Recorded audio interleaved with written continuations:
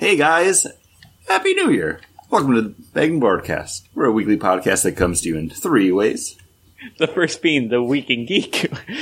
Bring you the top geek stories of the past week.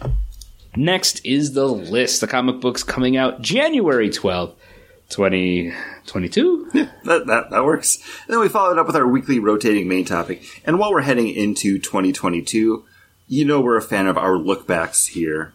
And we're going to be taking a look back at the whole of year 2021. Because, man, 2021 was indeed a whole.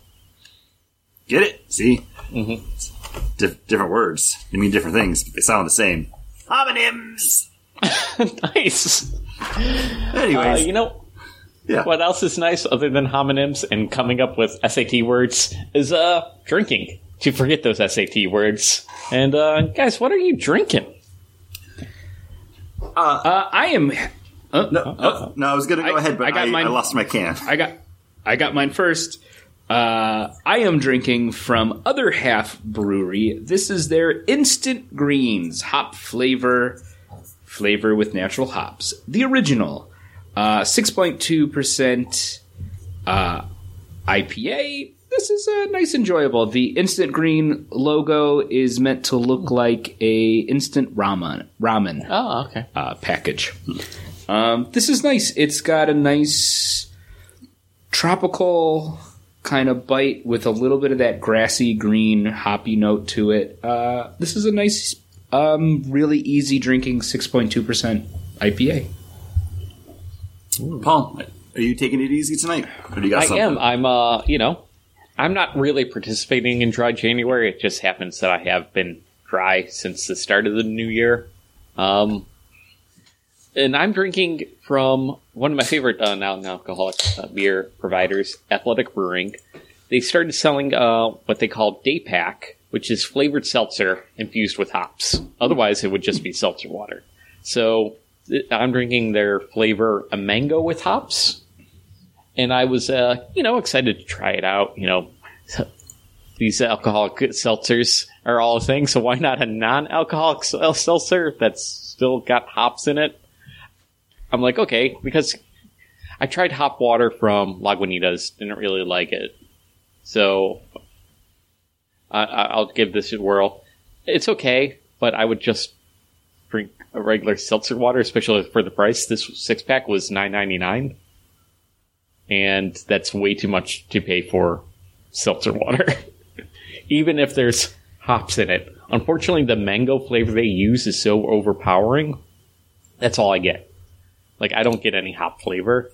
I was expecting, hop water with a little something extra, with a little mango on it. But, sure. Yeah, nope, no calories, no nothing on it. It has the, thing on here because it's seltzer water. Yeah, it's too expensive for what it is. I would skip it and just get... It's just got ingredients. Carbonated water, natural flavors, hop oil. So, it's just a little bit of hop oil in there. Well, mine sounds like it's a little bit better than that, but it's still not something that's worth a lot of hubbub. And this is coming from Sideward Brewing, and this is the next in their Brace Face line, which is their in-house Berliner Weiss style. They just have this recipe for beer, and then they do the same beer with different fruits and things added to it. And this one is with raspberry, boysenberry, and caruba, which I did not know what caruba was, so I looked it up, and it's referred to as a banana passion fruit. When you look at it, it's basically just a longer passion fruit. It doesn't have any kind of banana notes or flavor to it.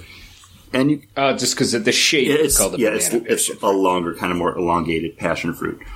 This is fine. It's not great. I'll say it's definitely the best of the 4 Brace Faces that I've had, but it's still not what I want it to be. I don't think it's up to the level of what I know Sideward can do.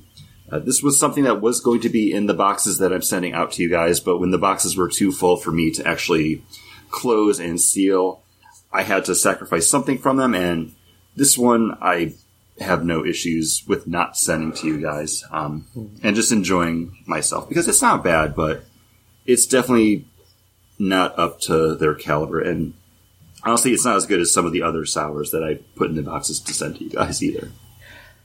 You sent us a brace face last year, and it was that key lime that was like drinking actual like lime juice. Yeah, it was the key lime coconut, which was just so tart. It was like you had a lime given to you, and you just bit into it. Yeah, it was. It was like, wow. And then someone just took coconut and mashed it into your eyes afterwards. They're like, "You like that, nerd?" And you're like, "No, I don't. I have a whole 4-pack of this." Again, this is definitely better than that. It's definitely not as abrasive. I think the boysenberry and the raspberry kind of level out that tropical pop, but there's still like a hint of it from that Karuba, which I want to sound like an old-time car horn. But yeah, it's not bad, but I put it at a 3.25 just to kind of clue you guys into what I assigned it on my Untappd for numerical rating. Not bad, not great. Yeah. And you know what else isn't great? Starting the year off with some sad news. It finally happened. Everyone's been dreading this day, but we lost America's sweetheart. Unfortunately, we had John Madden pass away right after Christmas. 3 days after his... We thought he could go all the way, and he just didn't. I didn't see an official cause of death, but I'm assuming it's due to eating too many mutated turkeys over his decades-long career. So, hey, I wasn't a football fan at all.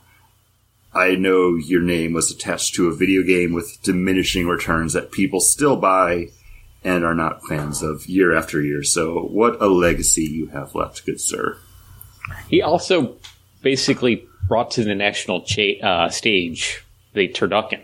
Like, the restaurant, like, down in, New Orleans, was doing it. He, like, visited the place, talked about it quite a bit. John, do you have more facts on this? Like, you lean forward. I was like, no, I was gonna go Nolans. No. I always love to correct people and be that obnoxious asshole. So he gave us the he didn't create the turducken, but he kind of discovered it for the rest of us. I feel like he did the same thing with Tough Actin' Tinactin. Yeah, well, boom. Tough Actin' Tinactin. That was the foot fungus one? Is that what that one was? Okay. Yeah, athlete sweat. Yeah. Yeah. But in actual news, Betty White passed away like 2 weeks before her 100th birthday, and that's the actual America's Sweetheart because she's known for her roles over the years, but I think she became better known just for being well loved and liked by everybody, that when you see her pop up in something, it's like the Stan Lee effect. You're like, oh, a cute, adorable old person.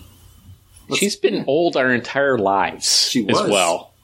Golden Girls, like the whole semblance and basis for that show was they were already old, and that was on when I was a baby.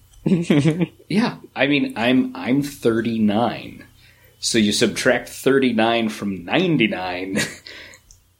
Yeah, she was 60. 60. Yeah, she was 60. Pause for jokes, guys. Pause for the joke. She was old. Pause for the joke. Well, I didn't say it because Chris started counting on his fingers. I don't have 60 fingers. That's the joke, guys. They write themselves. Oh, shoot. Yeah, no, Golden Girls was not something that I watched regularly, but when I went and stayed with my grandparents, my grandma watched Golden Girls, and I'd watch it, and it was funny. And, yeah, Betty White's always been hilarious.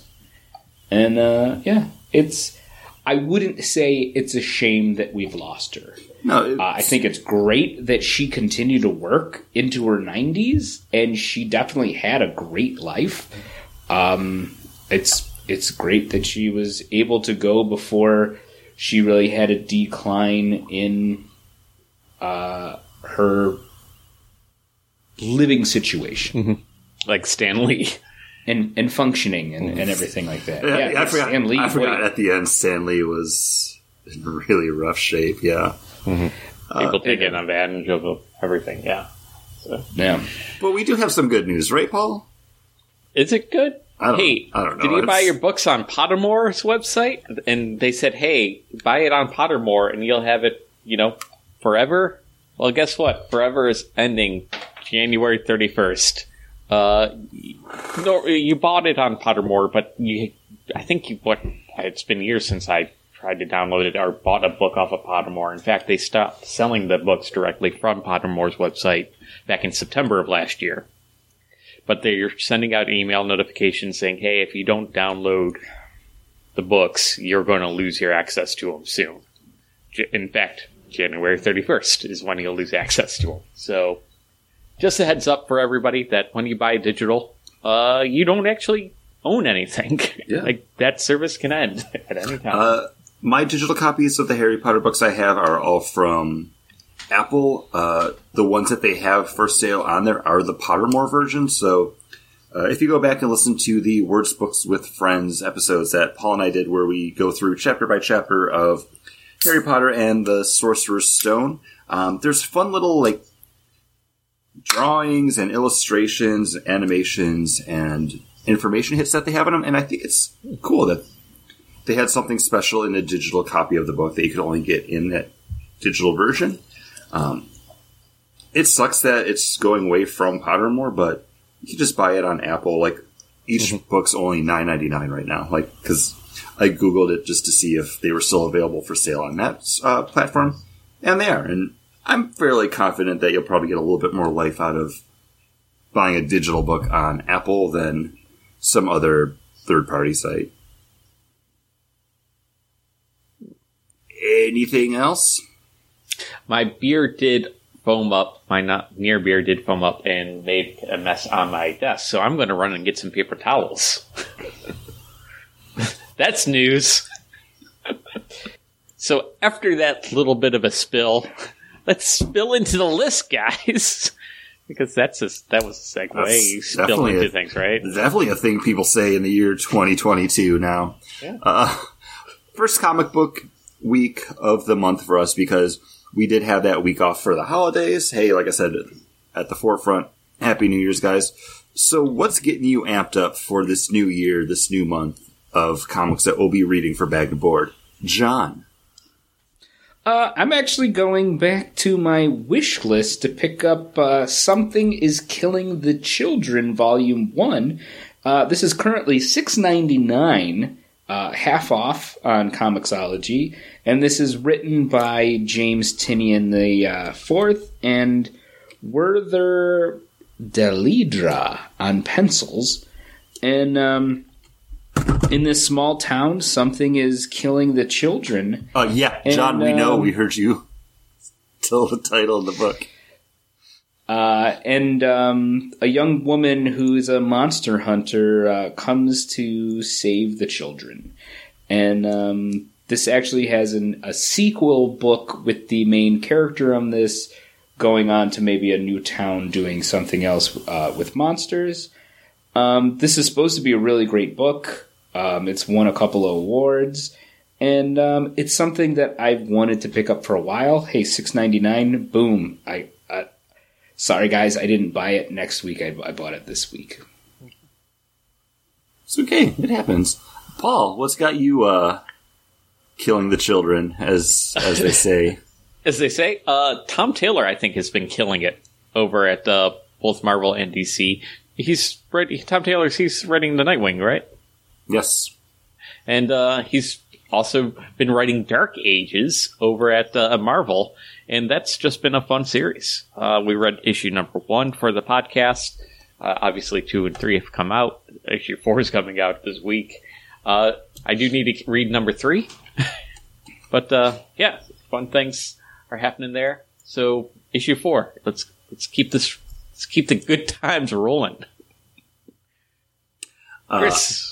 I'm going to keep those good times rolling as well with my pick, which is a new number 1 coming out from the Star Wars side of Marvel Comics. And this is Star Wars The High Republic, Eye of the Storm number 1. And this is part of their Wave 3 of the High Republic. This is kind of telling the fall of the Jedi in the New Republic era. And this is focusing on Marchion Ro, the leader of the Nihil that we've met and we're continuing to learn more about as we're going through reading Light of the Jedi. Check us out over at our Word Book with Friends episodes for us to talk about part 1 and part 2 of that. But it's going to be focusing on him and how he's actually setting up the fall of the New Republic. Written by Charles Soule, who's actually handling a good deal of the writing over in the High Republic side of things, with art by Guillermo Sanaa, and I'm excited for this. Cover is Marchion Ro standing on a cliff in a storm. He's got a helmet in one hand, and then he's got a lightsaber in the other. So I'm pumped for this one. I was a little let down by the Trail of Shadows that we read, which was the Jedi with the private investigator on Coruscant. But this one I think is definitely going to hit just in the right way, because I do want to know more about this character as we've been introduced to him over in Light of the Jedi. It's exciting to see him with a lightsaber. Yeah, he looks badass. So, I guess the head nods first. Pause. I was saying I'm done. I don't have anything else to... Okay, no, Okay, cool.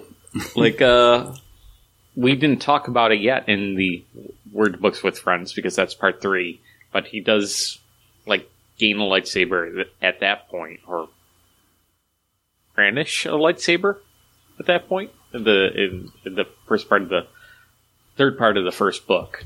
I just started reading the second book, and the third book comes out this week as well. So yeah, I have the second one. It's on the shelf right next to me for eventually when we get into that one. Was that Rising Storm? Yeah. Yes, it's the 1-year anniversary apparently of the High Republic series being released. That's impressive. In 1 year, they've had multiple comic book series, multiple novels, junior comic book series, young adult novels. So that's a big publishing push. All in 1 year. Huh. Could have talked about it in Week in Geek, but I forgot about that. That's okay. Hey, now you remembered. Paul, it's okay. I understand you forgot something. You've been drinking. Yeah. I correct. And talking about the beer that bubbled up on me, this is Athletic Brew's Sunset Stoke, a non-alcoholic IPA. This is decent. I really enjoy this. It has a nice lingering bitter. So it's almost like, that piney bitterness, which is what I've been kind of craving and looking for in IPAs recently. It is still overall light. I would put it in the same kind of flavor profile of lightness as a all-day IPA, like that level. But, still has a nice lingering bitter aftertaste, bittering quality to it. Very good when it doesn't blow up all over your desk. And I would probably get this over just their Run Wild, their standard non-alcoholic IPA. So nice. Yeah. What are you drinking, John? So I'm drinking from Community Beer Works. This is their Alpaca Sweater. This is a spiced porter. My first sip out of this, I was like, wow, this is a great ginger, cinnamon spiced porter. Wow. I went back to it and I was like, oh no, what's happened? Every sip after this, it tastes like I am drinking a porter after just brushing my teeth. Like, it's got a mintiness. There's just something that happened after that first sip on my palate that now I am not enjoying this at all. I think I might be a lone person in this because this is very well reviewed. So I see you are drinking it out of a can. Try maybe pouring it into a glass and see if it opens up, because maybe that initial sip that you had was when it like popped and like you were getting that kind of like olfactory presence of it. Maybe you got to kind of like freshen that up a little bit. All right. I'll go rinse my glass. Will you review your beer?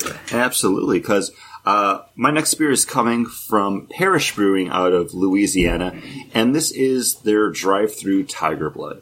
And this is something I had to Google just to understand the name of it, but apparently in Louisiana they have drive-through daiquiri shops because it is legally permissible to have alcohol in the car that you got from a restaurant as long as the cup is sealed. So they basically put it in, like, it looks almost like something you would get at like a boba tea shop where it's like sealed on top and then like the straws like secured to the lid. So if you get pulled over and you got your straw sticking in it, well, obviously open container, but as long as it's sealed, like, you're in the clear, baby. But it looks like they're doing a whole line of beers based off of different daiquiris that you can get at these drive-thru shops. And their first one here is, well, this is actually the third one, but the first one I've had is their Tiger Blood, which is coconut, strawberry, and watermelon. And this tastes like a strawberry coconut watermelon daiquiri. Like, it's absolutely delicious. It's a beautiful kind of like ruby red grapefruit juice color. This would be amazing to have on a super hot day because it has that daiquiri taste and has that kind of nice, almost like lactose milk stout creaminess. Like, it's there, but it's not heavy like drinking an actual daiquiri. This is something that's going to be on my list now. Like, I have to keep an eye out for more from Parrish in this drive-through line because this is delightful. It's all the wonderful taste of a daiquiri without that just gross, heavy, like, mixed drink smoothie feeling. I like it a lot. Nice. John's pouring his beer into his glass. Oh. He's looking at the glass. He's holding his glass bit up. of head on that. He's sniffing the glass. I did a little bit of an aggressive pour so it could mix everything up, right? Aerate it up and... Yeah. Aerate it. Get that magic in there. Better or worse? Less minty? Nah, it's... Nah. Not good? Nah. Nah. It's not doing it. Okay. You know, they can't all be winners. Much like we have with a dramatic reading. And now, a dramatic reading from Hal Jordan and the Green Lantern Corps, number 39, page 18, panel 3. What kind of idiot brings spears to a ring fight? The Jacquet spears have sunstone tips. They'll pierce our constructs. That was a dramatic reading from Hal Jordan and the Green Lantern Corps, number 39, page 18, panel 3. And to see which one of those two characters was Hal Jordan. Neither one of them was, because one's Kyle Rayner and the other one's Guy Gardner. I know, but it would have been funny that then the people went to our Instagram. Look, No, because now they're like, oh my gosh, I was even further off than I thought.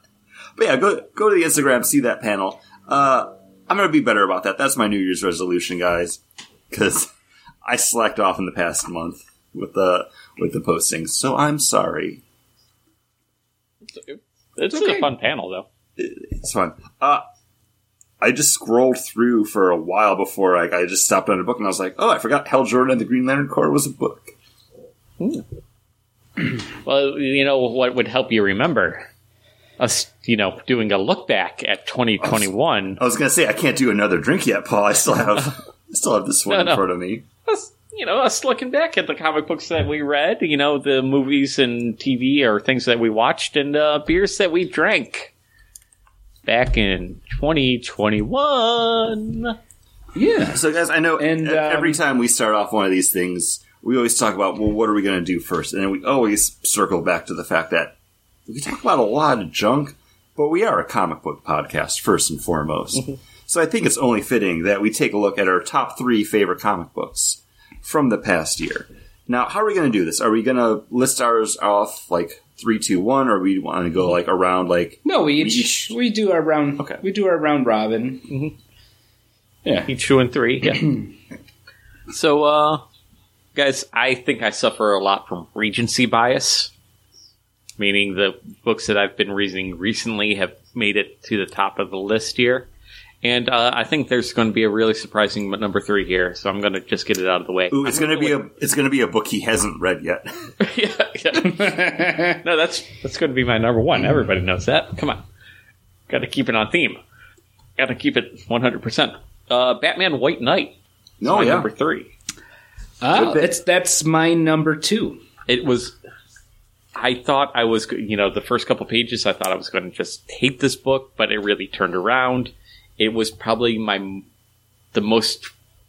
I wouldn't say quote-unquote fun, but the best Elseworlds telling of Batman that we've gotten in a while. Like, I did not enjoy Three Jokers. I did not enjoy... It had promise. Like, I was interested in that. Not to get off subject, but that sounded like it was going to be something special. Yeah. There was another one, right? There's been a ton of... DC is throwing Batman stories out at you just like Marvel does with X-Men, Spider-Man titles. They finally, I think, have taken that lesson of Marvel just keeps throwing out titles. They'll end them in 6 issues once they get a trade out and reboot everything. DC's finally doing that, and they're doing it with Batman hard. But yeah, go ahead. Yeah, this is your number 2. So. I 100% agree. Like, when that book came out and I looked at it and I read the solicitations for it, I was like, well, what do we need this for? We don't need this. And then when I started hearing all the buzz about it, and then people were saying it was on their top list of the books of the year, I was like, all right, well, we should give this a try. And I do love Sean Murphy's art, and I was like, yeah, let's give it a try. And I read probably what would be about the first issue or 2 issues, and that's why I picked it for my trade and policy, because I was like, I actually think this is worth this is worth reading. And I was glad that everybody came into it the same way I did. I don't need this Batman book. Why are we reading this? Where at the end of it, I was like, I bought the second volume. Like, I'm going to make you guys read it for my next trade-in policy because I liked it that much. It's really good.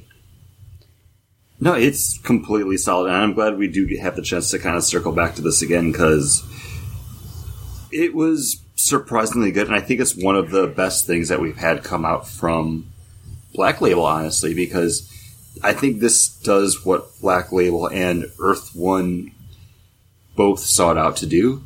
It just happens to do it in a better way. Yeah. 110%. I agree. So, John, that was your number 2. So, what's your my number 3 is Kang the Conqueror. Again, a book that I did not think I was going to like. But this is written by Colin Kelly, Jackson Lanzing, and art by Carlos Magno. And the covers by Mike Del Mundo. The covers are fantastic on all of these issues. But yeah, you're following Kang the Conqueror. You're following him at his beginning and all the different things that he's doing in time. Also being trained to be Kang the Conqueror by his bitter future self, saying that he's not going to be that person to eventually become that person. I think it's really great. I really enjoy this version of Kang the Conqueror. I enjoy following this character as I'm never going to be like that. And then in the end, being like that. Like, I've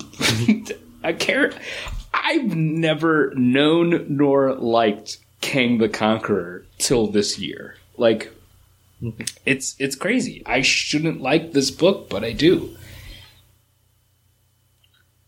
I actually enjoyed this one a lot more than I thought I was going to, when we read it because, again, being consumers of this media in all forms, as soon as you see the Kang the Conqueror book coming out, you're like, oh, well, it's because Kang's appearing in the Loki series. Mm-hmm. They got to tie it into something so people that watch that show, if they go into the comic book store, they're like, oh, I really like that Kang. What do you got? But this book actually stood out in a way that I don't think I've ever seen before. And it could be because I am not a Fantastic Four guy. That's, Paul's corner of the universe in our podcast. So most of my Kang information comes from reading Young Avengers. And that version of Kang that we have is so different from who Kang is or what Kang will be. It's hard to say yes, that's Kang the Conqueror because it's not at that point. But this was a lot of fun, and I'm kind of upset at myself for not going back into it and reading more, because I did enjoy this one too. They're all there on the Comixology now, so I think I own them. I think John D. So you can pick or choose which guy to read them from, but... Mm-hmm. Maybe I missed one, and you can go into John's. And when I pulled this up, I don't own issue 1, but I own the rest. But Chris, you're number 3. My number 3, it's a book that I've been talking about for a good chunk of the year now. I started picking up late in 2020, and I don't think it made my favorite list for last year because it's still pretty fresh. But I'm more than confident in putting this on my list now. And this is Radiant Black, written by Kyle Higgins. When we read this book, we were kind of intrigued by it because it's Kyle Higgins telling a Darkhawk story and a Mighty Morphin Power Rangers story in a way that's better than he's telling it in both of those other books because he's writing Power Rangers and he's also writing Darkhawk over at Marvel. And it starts off just with your bare bones premise. Schlubby guy winds up getting superpowers, and then his life turns upside down from there. And I don't know if it's something I've actually mentioned on the show or to you guys in general, but in issue number 4 or 5 of the series, your main character, Nathan, actually winds up getting killed by this entity that's hunting the Radiants. And then the black hole goes to his best friend, who's now like, oh shit, I'm not even prepared for this. Nathan wasn't prepared for this. How do I handle this now? And then it's him joining forces with these other Radiants, trying to figure out what their powers are, where they're coming from, what they got to do with everything to fight back against this force. It escalates in such a big way for a book that on its face seems like something that we probably would have picked up 1 or 2 issues of it to read for a look back, and then it just kind of would have slid off the table. Mm-hmm. I'm glad I've kept up on this one. I'm really jazzed to see where it goes because it's so much better than what he's also doing in other books. And that just boggles my mind because, if I'm loving this much, I should be right there for Darkhawk and Power Rangers. I mean, we grew up with Power Rangers. That should be a no-brainer. But Radiant Black's got it, and I'm here for it. Is it as big of a turn as Invincible was? Invincible seemed like it was just going to be a middling, I wouldn't say it's as big as story. That Invincible turn, because that Invincible turn comes so out of left field because you're sold, Mark growing up in this loving, caring household where his dad just happens to be the biggest and best superhero in the world. And then once you get that flip in issue 6 or 7, whichever one it was, that just kind of tears all that down. Sorry. John's having a sneeze and a cough? It's just John was having a physical reaction. It was trying not to. He was remembering that fight scene. Boy, I coughed. Oh, he's remembering that fight scene between Mark and his dad, and he just had a physical reaction to it. I don't think it's that level though, because that really was a huge shock. But again, even at this point, 4 issues in, you don't expect the book main to character. kill off your main character and then do a 180 on it. Check it out if you haven't already. pick it up. I think it's free on Comixology if you have their Unlimited. It's just a fun, dope read. I love it. Paul. Number twos. Do you want to? Are we snake drafting? I would go number two now? but we've already done my number two. Oh. So Chris, what's your number two? Yeah. My number two, also a book I started picking up this year, so it's a little bit fresher to the list. And this one written by, is this Tom Taylor too, or is this Tom King? Ooh. Which book is it? This is actually Seven Secrets, coming out from Boom Studios. And I feel bad because I think that this was is Tom my Taylor? pick. John and I talked about this a little bit before, but I'm really bad at remembering which Tom is writing which book right now. This is Tom Taylor as well. But yeah, this is definitely very much in the vein of something like Saga or Why the Last Man, where it's that look back on someone's life with who they are and where they came from that led them to this point. And this one focusing on the secret organization that's protecting the 7 secrets that are responsible for life as you know it, and any of them being discovered or released could destroy the world. And a boy who's brought up in this order, who is now charged with protecting one of these secrets. And it's hitting those Saga notes for me where it's such a bittersweet story of life and love and loss for Casper. And it goes to weird places, like there's fairy realms. At this point, where we're at now, Sweden's been wiped off the map because the first secret's been opened by a cabal of people that are seeking to like find and destroy all the secrets, who have infiltrated the Keepers. And it's a fun book. Frantic, energetic, but still bright and colorful. I knew from the get-go, like, every single issue of this book I picked up, I'm like, this is one of my favorite books of the year, and it's continued to be at that level for me. So I believe you picked this in your top 3 last year, too. I might have. I do want to... It's something I want to do for one of our pub quiz nights. I want to go back to all of our previous year-end look-backs so I can see what we picked for everything, just to see how good we are at remembering most of that stuff. But yeah, I absolutely adore this book. Tom Taylor and Daniel DiNicuolo are just, again, knocking it out. And I think I read the first 3 issues, and then just what's really sucky about, I think, how we are as comic book readers is I don't read anything more than that normally, because I don't have when I have a spare second, I'm doing something different than sitting down and reading a comic book. And when I do sit down to read comic books, it's for trade and policies or lookbacks. And they're a big blitzkrieg of, oh, we're doing the show on Thursday. Tuesday night, I'll read 1 book before I go to bed. I'll read 2 books on Wednesday, and then I will blitzkrieg and read them all, the rest of the books, before the podcast.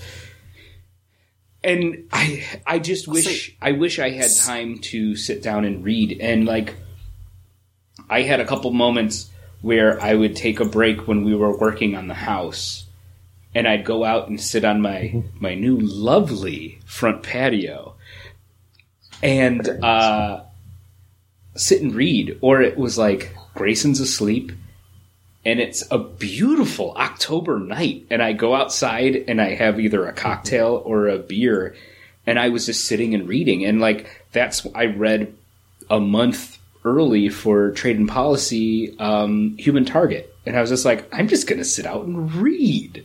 What a lovely concept for a comic book fan.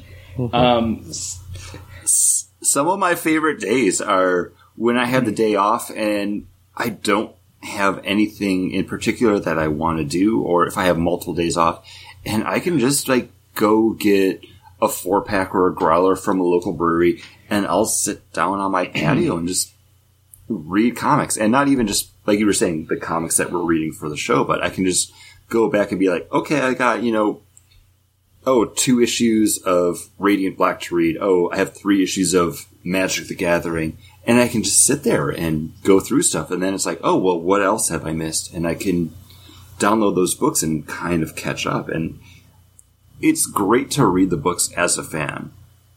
It's great to read them as a critic. But, man, just like sitting down to enjoy them is completely different. And I've little by little been able to get that. And I think once...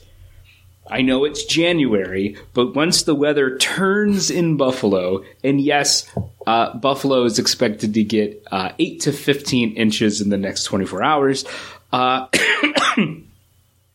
once that weather turns, like, I love being able to sit out on my patio and read. Or I just sit out there and just rock in a rocking chair and be an old man looking at people going across my street. Like, I'm looking forward to that as just someone who, before my son was born, on Sunday mornings, I'd have breakfast with my wife and we'd catch up and I'd be like, hey, watch your TV shows. And I'd go sit in the backyard in an Adirondack chair with a tablet and read 5 or 6 comic books with my morning cup of coffee. Like, hopefully I'll be able to do that in the summer. Like, I'm looking forward to being able to do that again, especially with a son who can kind of entertain himself now.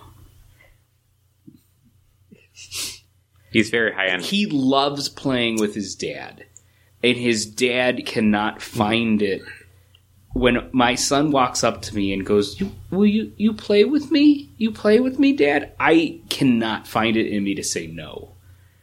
So I am on the floor playing Godzilla toys, or we're running around the house playing Ghostbusters, or today, his new favorite book, I said before the show, is his new favorite book is The Gruffalo, which is this monster with orange eyes and a black tongue and a poisonous wart on the end of his nose. And we played... Sounds like Liz. We played Aquanauts. I was Captain Barnacle, and he was Quasi, and we were searching the jungle for the Gruffalo. The Gruffalo. So it's really fun to have someone to play with that I used to love. Like, I would have loved to have played with me as a little kid, and now I get to do it. So, question for you. Have you tried combining the playing with reading your books? Like, not just like picking up a comic book that you have and like, okay, I'm going to read you this Batman. Like, been like, oh, we're going to read Something's Killing the Children, Volume 1. And like, have you tried like reading it out loud so you can like entertain while still like absorb? Yes and no. I told my son the story of The Hobbit every night for 3 weeks. And my wife and I switch off. And he fucking he said, like, he didn't know the story as The Hobbit. He knew it as Bilbo Baggins. Tell me more about Bilbo Baggins and the goblins. Tell me more about Bilbo Baggins and Smaug. Like, he loved that. My 3-year-old son, he was 2 years old, knew probably more about The Hobbit than just an everyday person who watched the movies. So, yes and no. So, for his 4th birthday, he's getting the Black Arrow. Let me write that down. But yeah, like, I tell my son stories about his... I tell my son stories every night about Din Djarin and the Mandalorian and Grogu.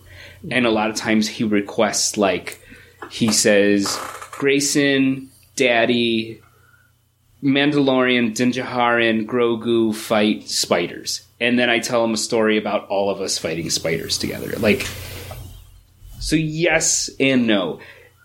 He knows that the Mandalorian's name is Din Djarin. You could ask most people on the street who've watched season 1 and 2 and couldn't tell you the name. I still hear people refer to Grogu as Baby Yoda every day, too. So, I mean, that's... So That's something. he's the kid's getting some good nerd cred. I will say that. If that means anything in this world, he'll It have. does not. Sorry, that's not currency you can trade in for anything. He'll have else. a Wait, it's not he'll have a cryptocurrency podcast yet? when he's older. You can send in on this one, Paul. It's We talk about comic books. What you got?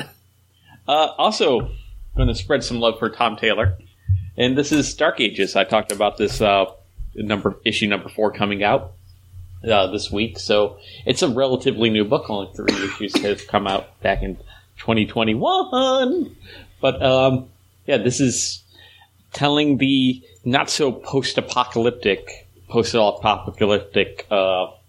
story of the Marvel Universe without power, without electricity. A bunch of the heroes, of course, died in the first wave, but this is basically the telling of Peter Parker 7 years after that event, and initial wars and death, basically building a new, basically Middle Ages town, without electricity, and kind of ending, trying to build something, trying to build a new life with, May, with his daughter, right? Yeah, May, and Mary Sorry, Jane. Paul, I wasn't making it's a- that it's a face at fun you. book. My wife came down and holding a box and was making hump motions, so I was giving her the face back, the hump face. You know what? What? What's in this box? It says fragile this side up. What's in the that's- box? The dehydrator. Oh, the dehydrator. My wife's making jerky. Everybody. I thought I was gonna smoke that Jerky jerky. time. You didn't do it today, so Oh, I'm home for 4 days. I want jerky. okay. She's home for 4 days. Everybody. She wants some jerky. She wants jerky. You're gonna do it tonight. It's gonna take hours. You guys are already snowed in. She's setting an alarm every 4 hours to check on her jerky. Cook it all day long while working from home. Yeah, that's 4 hours is enough time. Like you can get decent sleep and still wake up and go back. More hump motions. Paul, at that point too, have you read issue number 2 of Dark Ages? Is it live Yeah. up to the promise of the first one? It's still, now it's, like the first issue was set up of the crisis.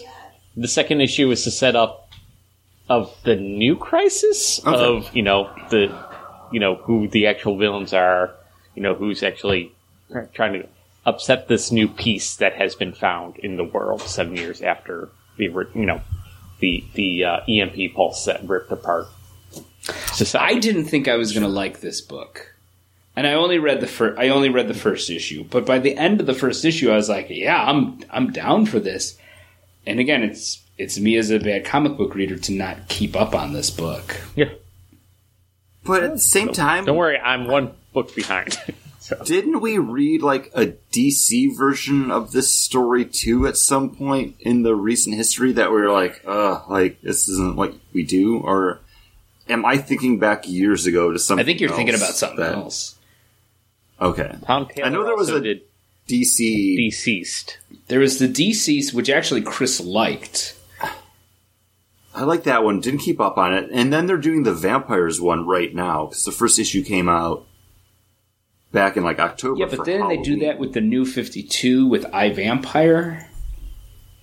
No, there's a new one where it's basically deceased, but it's vampires. But what about instead. 4 years ago when Oh. Green Arrow was turned into a werewolf? Oh, I don't even remember that. No, I think. Were you thinking of? We just read it with the. It was with like Lex Luthor and Lois Lane, and they were solving the crimes with the Question, and No, is it like Leviathan? No, that. that's the only thing I could think of. Because they did the dark metal stuff that neither of us, maybe- none of us read. Oh, okay. So we didn't read this, but I'm thinking of it because it's called Dark Knights of Steel, also written by Tom Taylor, giving the Justice League a medieval flair. So we did not pick this up, but I probably read a solicitation for it and passed up on it. So it looks exactly like that. It's a medieval fantasy world with the DC superhero. That's what I have issue of. one of that in my wish list because I was like, that could be fun. So I don't want to get too far ahead, but I'm about to because spoilers. My number one's going to be so is mine. Okay, so it also happens to be written by Tom Taylor. Did we sleep on not reading Injustice and Deceased? Because apparently, like, everything this dude does, we wind up loving, and we're just not aware of it until we read it. Do we need to go back and... well, that's what trading policies are for, right? Yeah. The Injustice is supposed to be great. It's supposed to be great. It's supposed to be... It's supposed to be fantastic. It's supposed to be so much better than the video game. Yeah, they did multiple years of that. It's one of those things that, we're just talking about it. I was like, Tom Taylor, I thought he was around for years. Like, he's more relatively new with the stuff that he's been doing, but it's interesting that we're all just getting, he did Rocketeer stuff. Oh, wow. Star Wars Age of Resistance, Injustice. Mm-hmm. I think this is definitely somebody that we should be paying more attention to. And Paul, or Chris, like you said, you liked Deceased. Mm-hmm. Yeah, I can't deny that Robbins is a good book. I do have to say I am a bad comic book reader. I fall behind Robbins was not a good book. Nightwing. Oh, not Robin. Nightwing. Robbins was garbage, and that was Tom Taylor too, right? Horrible. No, that was I don't think so. Kyle Higgins. No, not Kyle Higgins. Oh, it was somebody that we like. I'm looking it up right now because it's pulling up Robin because I bought a lot of Robin. Robins. Tim Seeley. Tim Seeley's he's a good guy. Yeah. Listen to our monthly look back last month for more about Robins, as well as the superior Robin flashback book, Robin and Batman, which I think we agreed was like our favorite book for that month. But Paul, we've talked about a lot of stuff now. Is it technically your pick again for your number one? Did we say enough about how great because Nightwing is? No, because we have to get to our number ones. We just kind of usurped Paul's number two because he was talking about Dark Ages, which was written by Tom Taylor. That was his number two. So it's So now I'm going to talk about my number one. About number one. No, I don't care. I'll talk about yours because we're going to gush about Nightwing for a while. Yeah, we're going to talk about Nightwing. Much like John was saying earlier, I'm a bad comic book reader. I don't take enough time. That's why I like a good anthology book. Because, it's one book, I get to read a bunch of different stories, and there was one that came out this year, and that's Wonder Woman Black and Gold. That was Issue good. 1, we did read, and we did enjoy some of the stories, and it keeps on coming out, and it's like comfort food. I know that I can go back and read one of those issues anytime I want. I don't need to worry about continuity. They're evergreen. I'm glad we're getting this for Wonder Woman, I think it worked really well for Batman. I didn't think it worked so well with Superman. We read that first issue, and what was it? Superman Red and Blue? Yeah. Yeah. That one, it just didn't... There's not enough people have a good idea to do a story with Superman. To do that quick and easy. It's not like the... what is it? What do you get? The Man of Tomorrow? Or like that was in a Superman... Wasn't that in a Superman anthology? Or was that an Alan Moore anthology? That was an Alan Moore store. Yeah. Never mind. But still, nobody comes up with good short stories for Superman. Yeah, and with Wonder Woman, you can go anywhere. You can go young Diana on the island. You can go totally mythology, You can go, modern superhero stuff. You can go ancient, old woman, old king... Old Queen Wonder Woman. So it's a lot of fun to get these quick little bites. I know I only really read through the first issue. I do own 1 through 4. I did promise the listeners that I would pick a book that I haven't read, and this is basically it. No, but we're going to talk about Nightwing, a book that I read the first couple issues of, and then fallen off of reading because much like John, I read the comic books that I'm going to pick for the look back, and then I read the comic books for the trading policy. So I really wanted to pick Avatar: The Last Airbender, The Promise, volumes 1, 2, and 3 because I read them this year, but those things that were like 10 years old. But I mean, but those are books that I actually read. But like Yanni and I went to a Barnes & Noble like last week, and I mean, we always like walk through the trade paperback section, and looking at the shelf that had all the Avatar: The Last Airbender trade paperbacks, there's like 4 or 5 volumes of The Promise, and there's like so many other like spin-off books that come out after that. It's like, ooh, they did their work like fleshing out this universe after the show ends. Mm-hmm. I had something to say too, but I don't remember. Oh. I had something more important to say, so that's why I kept going. You didn't commit to it, John. And, they really flesh out all the different types of Wonder Woman there can be. In the Black Label book, which, honestly, knowing it's a different size format and it's a nicer quality book, makes me kind of want to buy it in, like, print. But then I'm like, it would just be on the shelf. Last year I picked Black Sad as one of my favorite books of the year because it was great. It was something again that like none of us were expecting that book to be anything. And you'd heard it was really good. I bought like a couple more of the trades, and then they just the French, or I think it's French company just reissued everything, and then I'm like, I'm missing more trade. Like I'm missing trades in between those trades that I'd already bought. So it's like, oh man, I have like 4 or 5 different trades of Black Sad that I'm like, whenever I'm going to sit down and read the next one, I need to actually figure out what are the next issues. So I'm going to put a bookmark in our discussions currently because, Paul, I think you did bring up something that we should probably be talking about, and I'm surprised we haven't come to this realization sooner. So I'm going to submit it now to you guys. We can come back later on in the show. Your favorite trade paperback or one-shot from the past year or two. That way you can mention something like Avatar: The Last Airbender, The Promise, or if there's something else that maybe you read or you had picked for a trading policy that we talked about. Again, floating it out there. You can think about it while we're finishing up stuff or while we're on a pause. Because I do think we should put this in there. No. Like, I don't want you to talk about it now because we're talking about our favorite comics.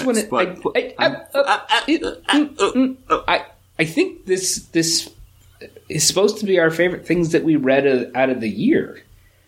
Like Paul and I both picked White Knight for this. That was a trade that actually come out 2018. Yeah. Like we had just read it. Okay. And basically Paul picked Blue and Gold anthology book that he only read the first issue of. He bought more of them, but it's still like that one shot. Mm-hmm. So it should just be okay. I'm just thinking. I think about my favorite comics as stuff that I go back to, and like I'm still reading. I'm continuing to read because as soon as I started to think, well, what was my favorite trade paperback at one shot? I said, oh my god, Mouse Guard, Owlhen Caregiver. And would I say that's one of my favorite comics of the year? No, because I'm consistently going back and picking up Radiant Black, Seven Secrets, and Nightwing. But Owlhen Caregiver, oh my, like that's on my shelf, and it's going to be something that I constantly go back to. So it's a different. I guess different branch of the same question. I guess, and it's how you interpret it. But a lot of times we give the honorable mentions if we feel like there's something we need to do. Oh, then I'll mention Elton from RKFS. There you go. Because honestly, I don't think we'll remember.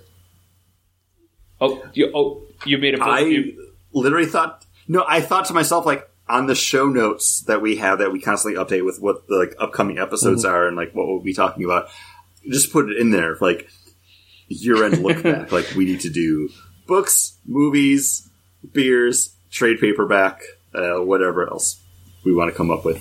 Sounds good. I don't know. I was coming up with a thing. I don't know. Fuck me, I guess. Chris, Tom Taylor, how great is he on Nightwing? He's the best on Nightwing, and apparently he's the best on every book that we're reading and not reading because, man, we've really missed out on stuff, I think.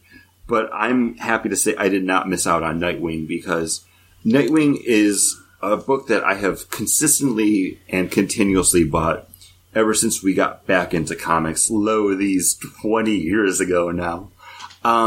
But there was a time where I just stopped buying Nightwing because I could not get into it. After he had been shot in the head and he forgot who he was, and then he was Rick Grayson, at that point I was like, this isn't the book that I want to read anymore. And I fell off for a while, and then that story went on for like 2 years. And once they kind of started to circle back, I was like, I still don't know if I want to pick up on it. And then it was sold to me as like, hey, a brand new era for Nightwing coming out with like issue number 78 by Tom Taylor, art by Bruno Redondo. And I was like, okay, like, you know, that's a good jumping back on point again. And ever since then, for the past, I don't even know, like, how many months out of the past year, Nightwing has been like the book that you can pick up and hold up and be like, yeah, this is why I like Nightwing as a character. Everything that you love about Dick Grayson shines through in everything about this book, and it's done so well. It's the perfect Nightwing book, and I thought I had already had the perfect Nightwing book back in the early 2000s when it was being written by people like Devin Grayson or like later on like Pete Tomasi when he was handling Dick Grayson over in Batman. Like, this is everything you would ever want from Dick Grayson as a character doing what he does best, which is caring about people, because that's the biggest thing you can walk away about Dick Grayson. First Robin did his own thing, and he cares about everybody. It's not about proving something. It's not about solving something or stopping something. It's looking out for the little guy, and it's got it. I love it. And yeah, this is my number one as well, because when we read this issue, I think, Chris, you and I both bought issue. We both picked it up because we're like, we're doing Nightwing, right? And then we both bought it because we're like, yeah, it's Nightwing. And then I continued to buy it. You continued to buy it. And it's one of those things like, no, I really love it. I really need to show my support, because not only is it it's a great interpretation of Nightwing, it takes me back to when we were just really big comic book fans and we loved comic books, and DC was doing everything great. We loved everything DC at that time. And it takes me back to that, but it also takes me back to, like, I just remember you, Chris, being like, I'm really loving this Nightwing book. And you gave me, like, if you're going to read one of them, read this one. And it was the Deathstroke going to kill his partner, and he buys him off with, like, $1 more. Yes. And I was like, oh, man, that was really good. And you're like, yeah. And you give me this stack of books, and I tore through them. And I was like, okay, I love Nightwing. I named my son Grayson. Like, Dick Grayson, Nightwing is an absolute love. If you were to say, like, okay, name your top 5 favorite superheroes, like Dick Grayson would probably be my number 1. Hal Jordan would be to my number 2. Multiple Man is your number 3. Oh, wait. No, it's the character. Strong guy. It's a number character 3. Random from X-Men. You might not know him. Or it's Extreme, who also is a Summers kid. But it was just like, yeah. As we read in X-Men Yes. Legends, number 1 that came out this year. But this is it's a going back because there was that great run in the early mid 2000s that just solidified what Nightwing was to me. Wally West, Jeff Johns' run like on Wally West solidified like Wally West as the Flash for me. And it was just that time, it was all around the same time that I was just like, yes, this is the reason I love this character.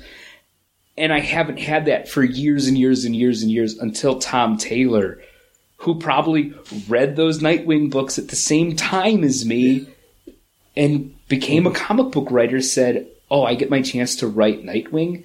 I'm going to write the Nightwing that I love. And Chris just moved his camera down to show, oh, you're showing... I have his a cat, a not his surprise crotch. co-host. Toulouse is like literally sitting on my desk, and he was sitting right in front of the microphone and then watching you talk about I thought you were showing me your crotch to show me your Nightwing erection, but... Yes. I call it my dick. But yeah, it brings me back to what I love of this character, what I love about comic books, and when I was an insanely crazy, diehard comic book reader. It's the era that, I mean, it brought us all into being huge comic book fans that we were like, oh, we can do a fucking podcast about it. And now we're grizzled, old assholes. Yeah. Grizzled, bitter old men. Also, And then we waited 3 more years, and then we started Then we the leveled up. podcast. Also, I'm remiss because I didn't mention like the Chuck Dixon years on Nightwing, because this is harkening back to that too. Like, just like, he's not a beat cop anymore, but it's hitting that same, like, he's doing everything he can to like try to like support and like build And up his community. even his relationship just with love that. Babs in it, like it just all just feels so right. It's what I loved about Nightwing then, and I love it now. So, Paul, now you can talk about your number 1. No, I did. Wait, what Wonder was- Woman Black and Gold. Oh, okay. That was, I thought. Yeah. Sorry. We knew it was going to be short. 1, 2. That's why 3. we Yes, got mine out of the okay. way. Yep. So, Oh, man. So, yeah, those are our top 3-ish comic books from the past year. John's holding up a beer can because I think that means he wants to talk about a beer that's from Florida. Yeah. This is a collab between Angry Chair out of Tampa, Florida, that we've been to a lot. 4 times? Yeah. And Untitled Art, which is a brewery I had never heard of and had never had anything from. But because it's from Untitled Art, I was able to get this beer. And this is Midnight Toffee Stout. And this is as sweet and syrupy as you could think. But in a good way. It okay, because I was like, ooh, it that works sounds with awful. the stout that has cocoa nibs, vanilla beans, Belgian candy syrup, and milk sugar, coming in at 12.3%, but drinks like you've melted down sticky toffee pudding and made a drink out of it. It is basically flat. There's like no carbonation to it. It is thick syrup. I've just been drinking this. I'm almost done with this glass. 16-ounce can. It's really good. It works when you think it shouldn't. It's flat. It's overly syrupy sweet. Syrupy. I just really enjoy it.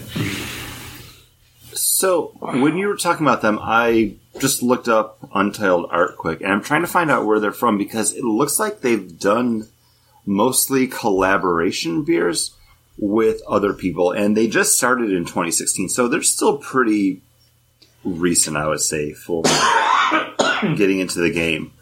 They've also teamed up with Drecker, Equilibrium, Aslan, Finback, Forager. Not a lot of Hidden Springs they did something with. Do you know where they're from? Because they don't list like a location, and even when you click on their contact, it just opens up like an email form. Like they don't have a hey, we're here kind of thing.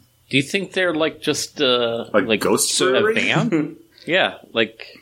Well, no, well, I mean, Ghost Brewery, like they don't have like an actual location. Like they just kind of like they have ideas, and then they team up with people that they're like, hey, let's brew some shit. They did stuff with Voodoo. So it says Waunakee WI. So I think it's Waunakee, Wisconsin.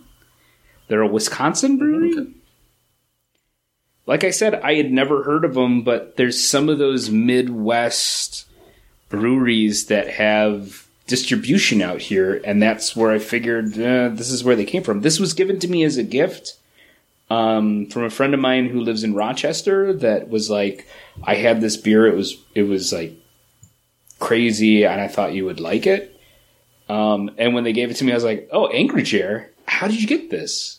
And then they said, well, guy at the beer store said I should try it, and I was like, oh. And then I looked at it more, and I was like, oh, I must have been able to get it because it was from Untitled Art. Anyways, thank you. I'm interested. I know last time we went to Angry Chair, we didn't have the best experience. I think it's part of like we had built it up so much in our minds from like the first 2 times that we had been through there that we loved it. And just prior to that, we had gone to Hidden Springs for the first time. And Hidden Springs was such a breath of fresh air. Like, it was such, like, new, big, surprising flavors that it was kind of hard to follow up on that because this sounds delicious. As soon as you said, like, that bread pudding, I was like, ooh, like, I want to drink that. It's nice. Yeah, like, that trip, we had a great time at Cigar City. Hidden Springs was really great. So it also was like, we had done a lot of drinking before there, so it's always never a great time when you're just like, I don't know, just give me that. But also, like, the other times we had gone there, it felt like Angry Chair was our secret, because both times there wasn't a lot of people in there. We had a good experience with the bartender. And I think, like, we got something out of the tank when we were there last time, too. Yeah. And, like, we just had a really good previous experiences that it was just kind of, like, end of the day. We also had to drive back to Orlando. It was wet and rainy, and... Yeah, it was kind of a crummy day out. I think I fell asleep in the car on the way either there or... I fell asleep. No, it was on the way back, because Did we meet the girls at Disney Springs? Because didn't Sue and Caitlin have Grayson there? We did something. I don't remember. It was like 2-3 years ago now because of COVID. I would definitely go back to check it out again, though. Like, I've never had a bad experience because I just think it was hard to follow up Hidden Springs at that point. And if we do head out to Tampa to go back to Angry Chair or Hidden Springs or Cigar City, because, man, Tampa's got a lot of great breweries, we might want to check out Tampa Bay Brewing Company, because from them, I am drinking their Moose Killer, and this is an American barley wine style ale. This is sitting at 10% ABV. Mine was 12.3, so I think I won. I mean, it's not but if it was... guys, I think I got you all beat. I got 0, and that's like 0. Not even the number is 0. The limit does not 0.0. exist. It's not even a number. But this is Moose Killer, and they named it because it was something that they had been messing around with and during the recipe, and then they drank it and are like, ooh, this could kill a moose. And part of me thought it could have been called Moose Killer because there might have been something in the brewing that gave it just that nice, rich sweetness, like a maple or like aged in some sort of syrup because there's a wonderful richness to this. No, it's just picking up that wonderful, deep, rich caramel flavor from the fact that it's just a really good knockout barley wine. I picked up a 4-pack of this because I saw it at my beer store and I was like, hey, I'm going to pick up a 4-pack of a barley wine because I love me some barley wines. This is the third one of these I've drank. This is definitely one of those things that if I go back to my beer store and they still have it, I am picking up another 4-pack of it. It's amazing. It's everything you want from a barley wine. It's just that nice raisiny caramel sweetness, the right amount of like tannin, like bitterness on the tongue that just kind of dries it out enough that you're like, I should probably take another sip, but then you're like, maybe not. This is 10%. Yeah, I love it. After drinking one of these, my girlfriend fell asleep on the floor next to my computer. Not saying that in a negative way. I'm just saying like this. Yeah. This can knock you kill a out. moose. This will definitely be my last beer from the night because I know we're going to be talking for a little while still, but I don't want to risk it. I want to remember the last of our yearly look back because, man, we still got a bunch of stuff to talk about. I never talked about my beer, guys, and this is I like breweries. Dark and Gordy. It's their pumpkin. Wait, Dark and... Okay, when you said Dark and Gordy. Gordy, I imagined like Gordie Howe because it's athletic brewing. I didn't think Gordy like pumpkin beer. I went hockey with it. Nice. I feel like you've talked about this one already. Have I? Have you had this one before? I got it in the last time I ordered a case, which was probably November-ish. Which you probably would have had a On call. dry week when you were on call. If I Go ahead and go for it, because I don't remember it. This is dark, rich, and it has a nice, strong pumpkin flavor to it. This is exactly what I would... This is what I want when I get a non-alcoholic beer. Like, okay, it doesn't have any bite to it, but man, does it deliver on all the flavor. Like, is it the best pumpkin ale that I've drank in?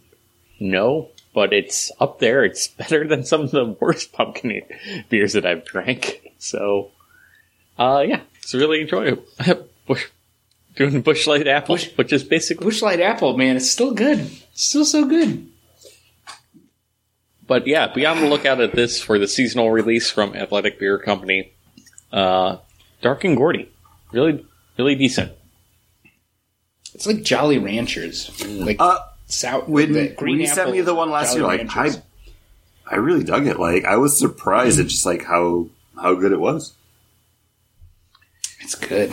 I was trying to remember what Silly beer surprised me, or what beer I was really like wowed by and wanted to talk about on this. Are we doing beers next? I'm sorry. No, we talked about it. We're going to do movies. So you got time to think things about that we watched. Okay, good. Because we're doing what we watch, so it doesn't necessarily just need to be movies or TV shows. We used to kind of separate stuff out a little bit more in the ye olden times of things. But with everything just kind of going directly to streaming now, watching is so much more kind of nebulous that I feel the same way about watching a TV show as I do a movie or just like a documentary or video on YouTube. Like I'm just putting on something to consume while I'm sitting on the couch eating my like egg rolls or something. Mm-hmm. Guys, we're back though. Yeah. Theaters are back open. I went to the movie theaters twice this year, which is basically the amount of times that I go to a movie theater pre-pandemic. So we're back, baby. Yeah, I did want to start off by saying Back, baby. I actually kept a list of everything I watched. And then as soon as I started talking to John in our pre-show chat, I realized everything I watched was like most of the stuff I watched because there's definitely things that I had missed when I was compiling my list. Sometimes it's just hard to remember, like, hey, I went to the movies. Let me write this down in my little notebook when I get home. But I feel... And I reminded you of one that you did loved this year. We'll see if it made my list. But it felt great to have to think like, wow, I watched a lot of stuff this year. And not just sitting on my couch streaming things. I actively got up and we went to the movies multiple times to consume content. And every single time we did it, it did feel a little bit more special. Like it was an event. Like, John, no offense, I'm going to say something and I don't mean this to sound negative, but we used to just go to the movies all the time. It was just a thing we would go do because it's like, oh, hey, I work until 6. Oh, I work until 5. Yeah, you want to go to the movies? Yeah. Now it definitely feels a lot more like event viewing, which I think kind of lended to a lot of the attitude that I had coming out of some of these movies, because there's stuff that I saw that I didn't absolutely love, but I came out of it being like, no, I got to go to the movies. You know, like we would go to Disney Springs and get dinner, see a movie, and then leave and like walk around and talk about the movie and get like dessert or like a drink, and like it felt special. 2021, the only movies I saw in theater were all Marvel movies. Wow. Surprising. Hey, in 7 more days, I get to watch Eternals. Oh, I'll check it out. It's not on my list, but I do want to see it again to see if I feel stronger or better about it.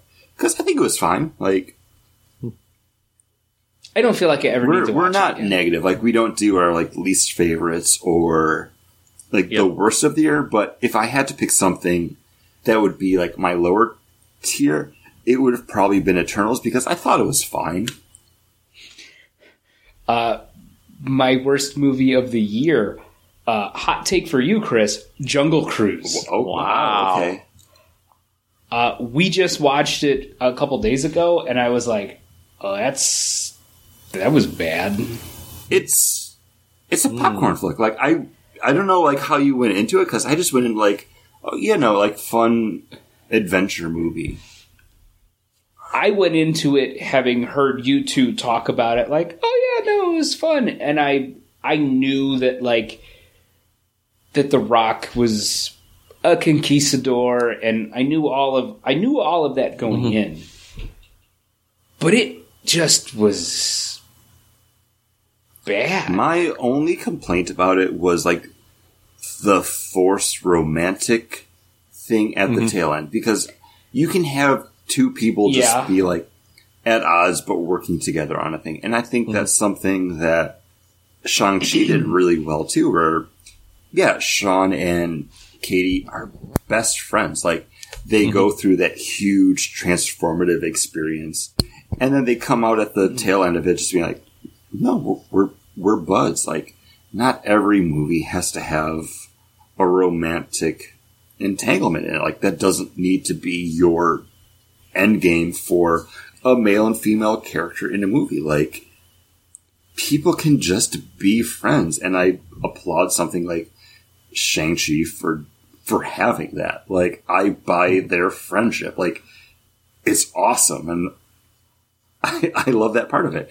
And I kind of liked that in Jungle Cruise. But then, like, there's that forced kiss, and that was the thing for me. That I was like, you don't gotta do that. Like, and I guess also the fact that she's got a brother that's left out of all the marketing is kind of weird too. But I don't know. I dug that movie. I look forward to Jungle Cruise 2 or Jungle 2s, whatever they wind up calling it. Okay, are we talking about movies that came out early? Like maybe there's a movie that I would want to put on my list. It came out in 2020, but I didn't watch it until this year. I mean, if we follow the comic book rule, that's absolutely fine. Like, it's your favorite movie of the year. Okay, so Jungle Cruise is my number 3.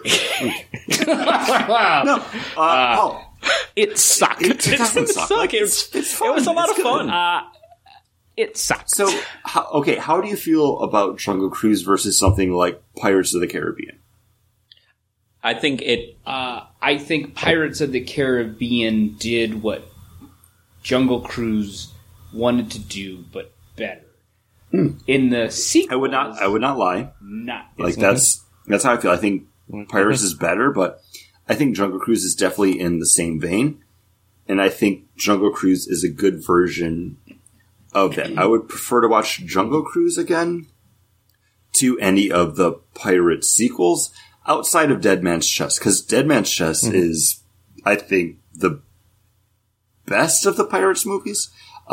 Wait, which And one? Paul, Jungle Cruise came out in 2021. Right. But there's a movie that I would put above it that came out in 2020 that I watched in 2021. You can take that. Yeah. So I'm saying number 3.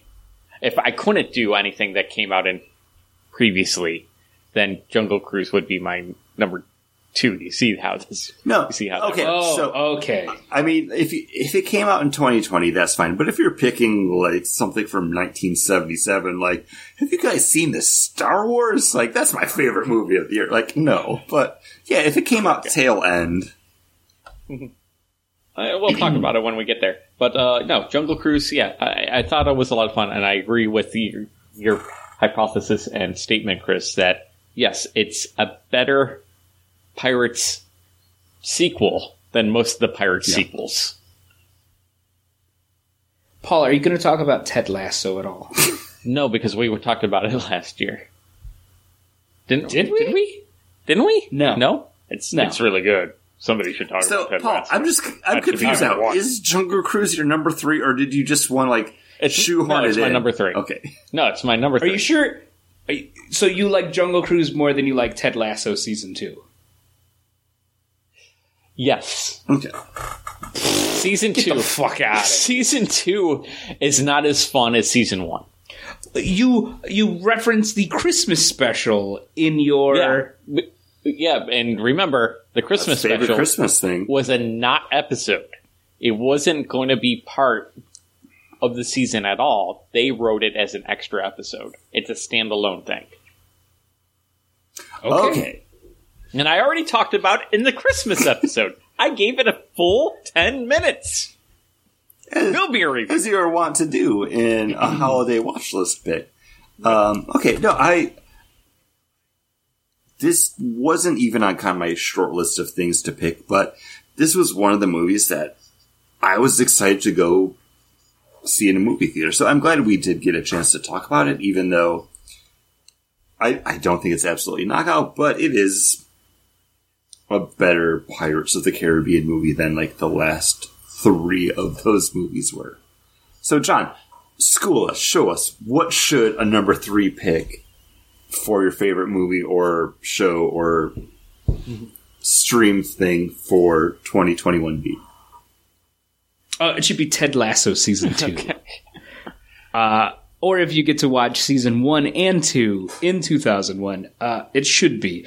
And this is the Jason Sudeikis Apple show, which is an American football coach brought to England to coach a Premier League football team that then gets busted down, that is then the second level soccer team. And it is a delight. Chris, we've mentioned it to you, like, it is what we loved about Parks and Rec. It is so much heart. It is funny. There is drama attached to it.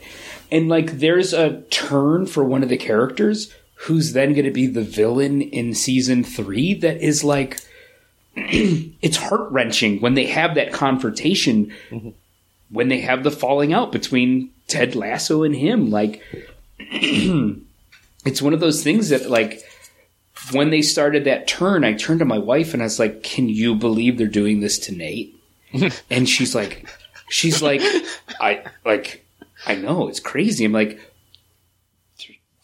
I mean, he's totally changing. I mean, look at his hair. And my wife's like, do you think they're letting his hair go gray because he's turning evil? And then I'm like, yeah, I think that's it. Like, there's so much going on. There's so much in this that I had watched the entire series because I'd watched the first 2 episodes and said, I need to watch this with Caitlin.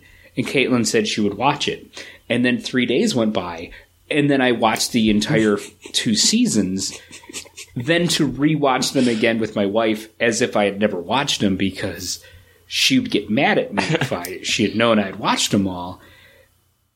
But I couldn't wait around and not watch them. Mm-hmm. And then we got caught up and watched as the episodes came out. And it's great. It'll be one of those shows that, like Parks and Rec, it's like, I need a feel-good show. Mm-hmm. I need a feel-good moment. We'll go back and watch this. When my son was born and we were new parents and just needed stuff on when we were there, we rewatched Parks and Rec. We rewatched Psych. Like, it was just those things that we needed because we have those moments where we're both up at 2 a.m. because my wife's feeding him and I was there to help and get milk or get this or do this because you want to be a good partner. And it was like, I'm not getting back to sleep. Neither am I. Let's go watch an episode of Psych. And it would be that, I fell asleep during the episode. Did I miss anything? No, it's an episode of Psych. Yeah. This is going to be this show is one of those viewing pleasures. Chris, it's like you in The Office. Like, it's just something that makes you feel good to watch it, and hands down, it'll be something that I will always think fondly of forever. I feel like the need to defend myself because this is on my list of things to get into and watch because I know I'll like it just from not what I've heard about it, but literally the people that I know and interact with that have told me, like, oh, you should watch this because it's not just because it's people that I know and trust, but it's because it's people that I know share, like, the same values and morals and ethics that I have. So, like, it's the same thing when someone I know and love told me, like, oh, yeah, you were right about Stranger Things. And I was like, what? And like, yeah, you told me to watch Stranger Things. Loved it. And I'm like, I haven't watched Stranger Things yet. And she was like, no, I'm pretty sure you told me to watch Stranger Things. And it was at that point I was like, oh, I should probably watch Stranger Things. So Ted Lasso is kind of that. And I do want to circle back to the fact that it took me until the end of the first season to get into something like The Good Place. And then once I got into it, I was along for the ride and like watched every episode as they were debuting, premiering, streaming, and cried at the end of it. I'm okay with admitting it. This is on my list of things to get to. I just need to. I also want to circle back and say, I love the fact that we've talked about Psych multiple times this episode. I don't think Psych gets enough credit because that show is absolutely fantastic. I haven't watched the movie yet, though. I think I need to do that. Chris, you forget we were talking for an hour and a half before Paul got on. We talked previous. Well, I've heard it both ways. Psych reference. Chris. You hit a pineapple in your beer. It's somewhere in my apartment. I actually don't have pineapple. I usually do have like canned pineapple or crushed pineapple in my refrigerator because I use it in a lot of cooking. I'm one of those people. I just love pineapple. I am currently out of pineapple. I was watching How to Drink. It's a YouTube show that Paul and I both enjoy, and it was a clip of him in like the Florida Keys, and he was drinking Rum Runners, and he had like he got it in a pineapple because the Rum Runner is huge in the island that he was staying at, and you can get it everywhere. But he got it in a pineapple, and he's like reviewing it, and he's like, "I shouldn't like it. It's really sweet, but it's delicious." But then he throws out the pineapple with like the big pineapple chunk sticking out like he hadn't eaten it. And I was that's whoa. This guy's gone too far. That is edible pineapple that he should have been eating. Baby, you got yourself a pineapple go. I put some beef ribs in a stew today and thought of that. So I do want to say, but I have things to talk about too. But man, I'm just going to throw in a lot of sidebars. If you ever find yourself at the Disney's Polynesian Resort outside of Magic Kingdom, they have a drink served in a pineapple that's called the Lapu Lapu. And it's literally like 3 kinds of rum and pineapple juice and some other fruit juice. It's absolutely delicious. But part of the fun of getting that drink is after you finish it, you have like a whole pineapple in front of you. And then you just like ask for a spoon and you start like chiseling away at the inside of it. Because then you're like, yes, it's like rum-soaked pineapple. It's not called 151 anymore. I don't remember what Bacardi calls their like silver rum anymore. It's 151 was their overproof, and they stopped selling that overproof. I don't know if they have a new one. It's like the new version of that, but yeah, it doesn't matter. What's your number 3? It's coming in I'll do the research. It's coming in at the tail end of the year. This movie was actually released in theaters on Thanksgiving, November 24th, and then it was released on streaming at Disney Plus on Christmas Eve. And this is Disney's Encanto. This movie hit me in a way that I did not foresee coming, and it was probably my favorite Disney animated film of the past year. And I really enjoyed Luca when they put that one out because I thought it was just a great, fun story of friendship and, you know, just overcoming differences and realizing who you are as a person. Loved it, but something about Encanto just... it hit at the right time, and I thought about just calling this one a like honorable mention and picking something else that I could talk about. But now that it's available for free on Disney Plus, every single day I go into work, there's someone new being like, "Oh, hey, have you watched Encanto on Disney Plus yet?" And then everyone else is like, "Oh my gosh, yes, like this song. Oh my gosh, this character." And then the next day, someone else is coming and being like, "Oh, hey guys, I watched this Colombian Disney movie, Encanto. Have you heard of it?" And it starts that conversation fresh, and everyone is just so hyped and excited about it. And it's a Disney movie, so yeah, it's bright, it's fun, it's colorful. There's great songs in it by Lin-Manuel Miranda, but unlike other Disney movies, there's no like clear villain in the film. The villain in this movie is basically just generational pressure to live up to the promise of what they hoped you would be. And it's crazy that it's able to resonate with people and everyone on such a weird way. And if you haven't watched it yet, I highly, highly recommend it because I think this movie is going to go into the repertoire and like hallowed halls of Disney animated films that it hits the right notes with everybody that watches it for a completely different reason. Do it. Watch it. If you haven't, watch it. I've watched the beginning of it. Watched it with my son. And we got to the part where the little kid gets his door.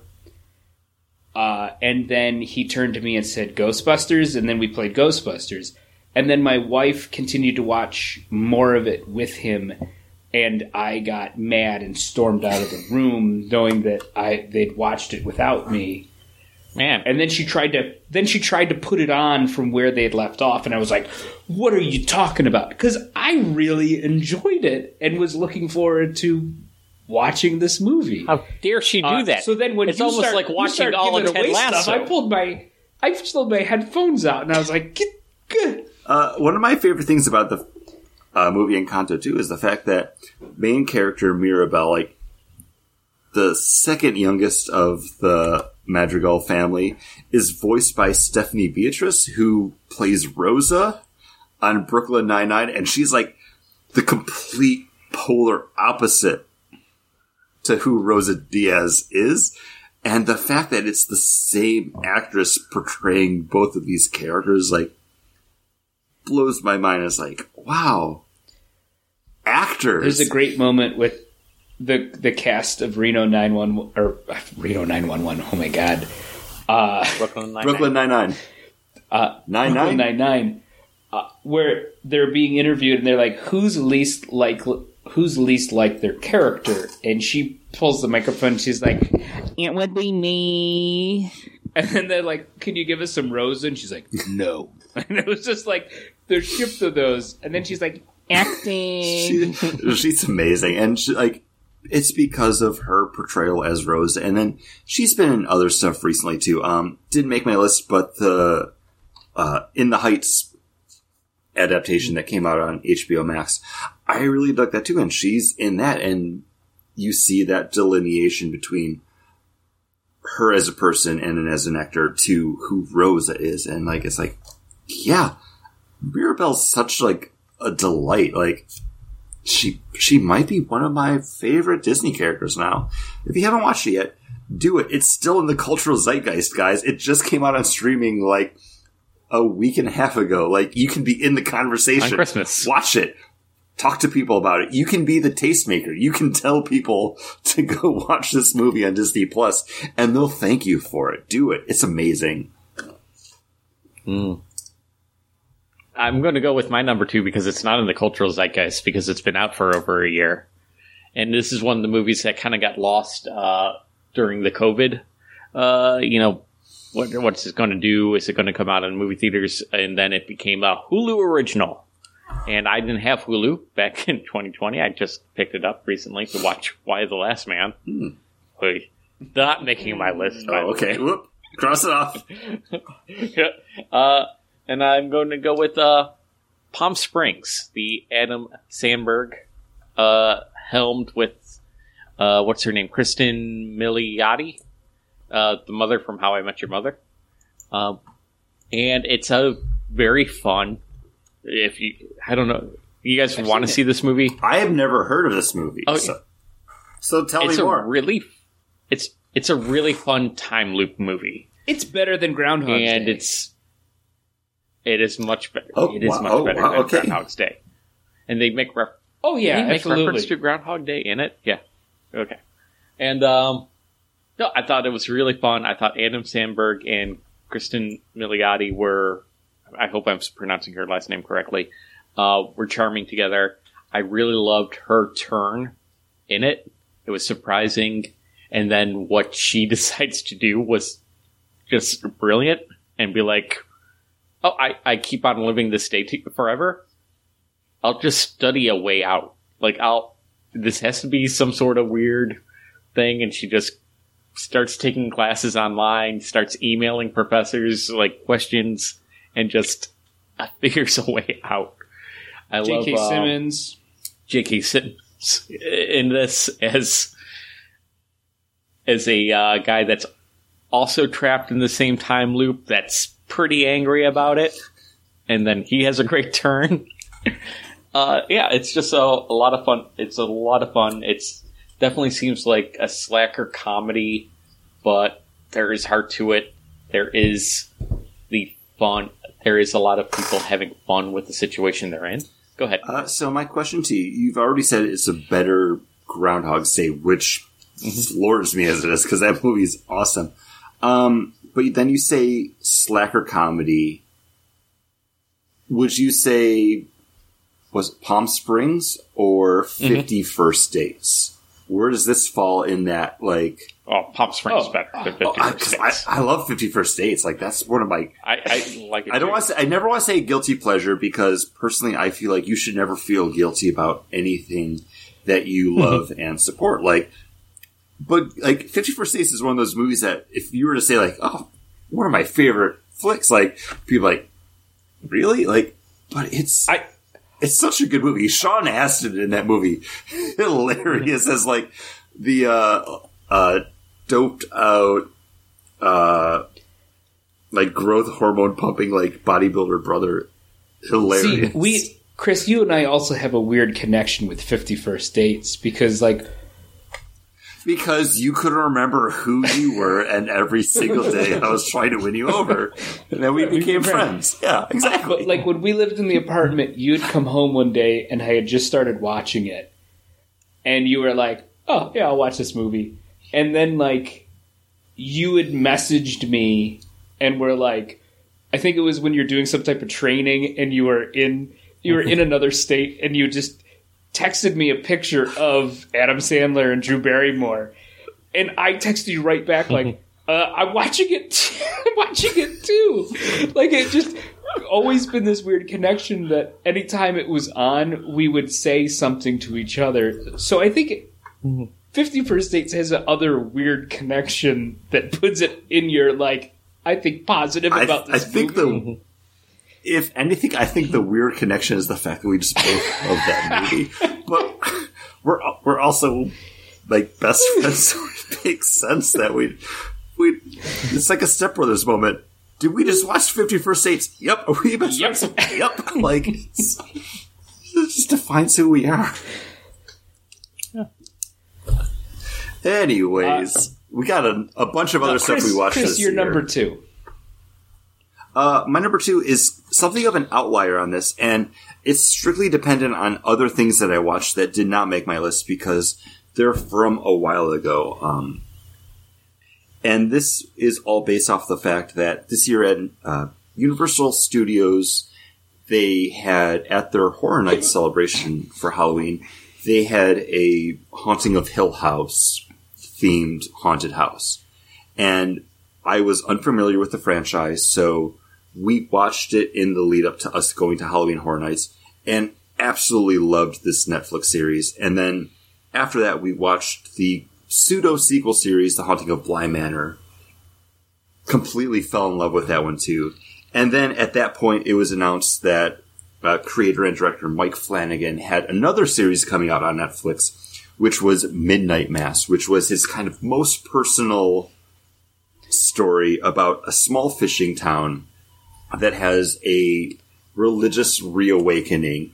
And getting into the show, it was kind of like, okay, it's, a guy coming home after he's done wrong and he's trying to find his place in this old world that he used to know.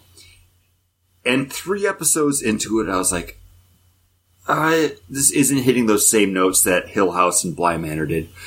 But then episode number 4 completely flips the script.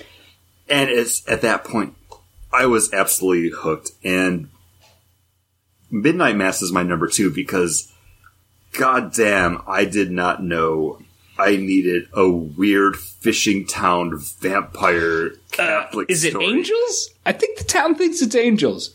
The town thinks it's Is it angels. vampires? But the thing 'Cause is, definitely vampires. it's definitely vampires, and that's what got me about it, because everyone is so yearning and wanting to have something special and something to believe in that, this new preacher shows up and he's like, I met an angel. He's here with me now. That rational people are like, that's not an angel.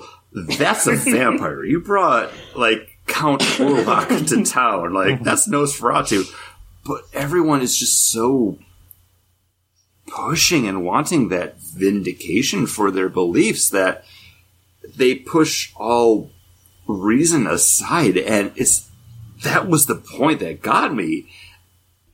I absolutely love the show. And as much as I loved Hill House and Bly Manor, Midnight Mass is what made me a Mike Flanagan fan, that now I do want to go back and watch something like Dr. Sleep, because I never saw that, because I'm not a huge fan of The Shining, but he directed that, and I've heard it's decent. Ewan McGregor's in it, so it's okay. If you haven't read Dr. Sleep, the novel, you'll like it. But the book is 10 times better than the movie, which happens all the time. That's fair. With Stephen King, books to movie to TV shows. And that's fine, but I think the hook for me, though, is Mike Flanagan, because Stephen King, I can take him or leave him. I have stuff that I like, and it's more for that adaptation. I don't have, a Stephen King book that I'm like, yes, this. Like, I like more the adaptations because those are my gateway into his world, and the stuff that I have read doesn't live up to it. But I like Mike Flanagan's style. I like his visual flair. He gives a lot of characters big, long monologues where it's just them talking about something for 5 minutes on screen. And it's one of those things where it's like, yeah, I'm checking my watch, like, okay, this character's still talking. But there's enough good stuff around it that doesn't completely take me out of it. But I want to dip my toes and see what I missed because I want to go back and watch something like Hush or Oculus because I know I'm going to wind up enjoying it just because of the choices he makes as a director, the stories he wants to tell as a director, and the fact that he's kind of following that anthology storytelling method where he has a core group of actors that he works with, he knows he can get what he wants out of them, and they know enough to trust him because he's telling the story and they want to be a part of it.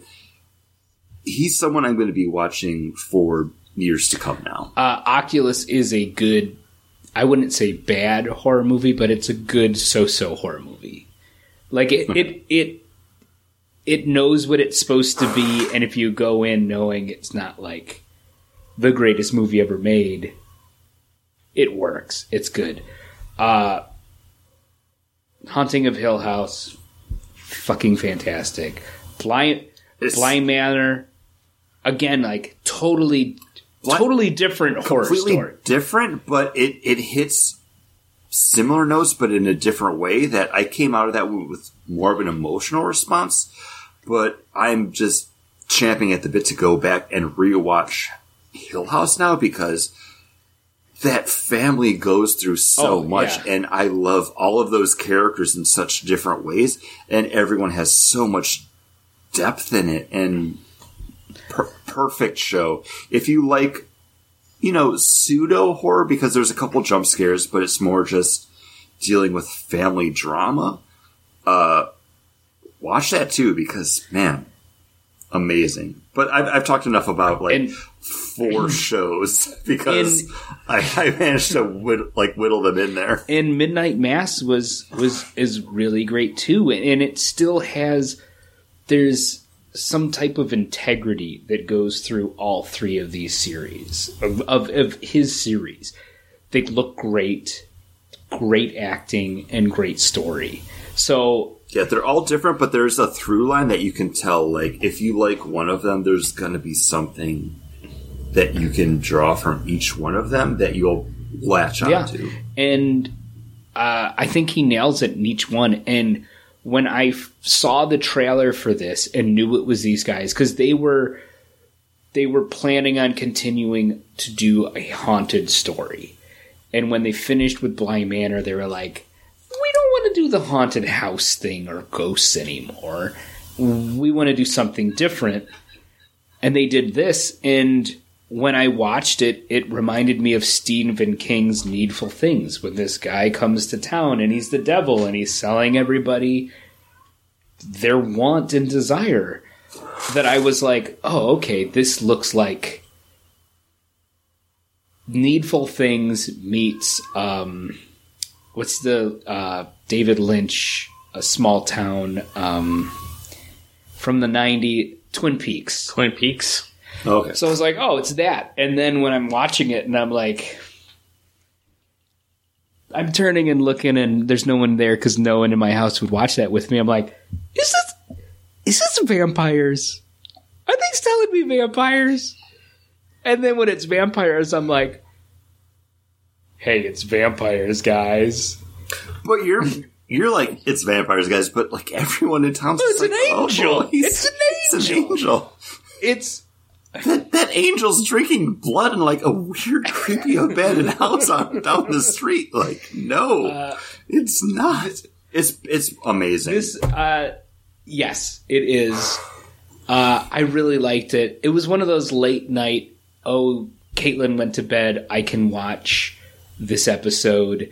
I'm going to watch half of it on my lunch break. Finish it when I'm laying in bed before I go to sleep. Like, it was so broken up on how I watched it that I thought of this, but didn't have that like event kind of viewing because I was piecing it together to watch it. But I'm glad you mentioned it because it was great. So, Paul, with your silence, I take it you haven't watched Midnight Mass. I haven't watched So it, what- but what- I am interested in Paul, seeing if there is a political satire within it. I would say there's no political satire, but as someone who used to be an altar boy, I think get into it because the main character is someone that used to be an altar boy in like the only church on this island, and then comes back to it with a new way of looking at things that might not necessarily mesh with how the rest of the island still looks at things. What, No, because all I hear is small town, kind of maybe down on its luck, like economic prosperity hasn't been that great. A preacher comes in and says, "Hey, this guy's good," aka the religious right says, "Hey, no, we're in with this guy. He's an angel, but he's a pussy grabbing devil." No, he's That's a the- blood that's all I'm sucking hearing. vampire. It's not. I'm sorry. It's not political as much as it's like religious commentary, where like belief is one thing, but faith is another. Like, and you need to find like the line between those things and realize what the world is asking of you when you're looking at those lines. But Paul, what's your number 2? I already gave my number 2. Sorry, I'm bad at numbers. What was your number 2? Palm Springs. It was, John. Your number 2.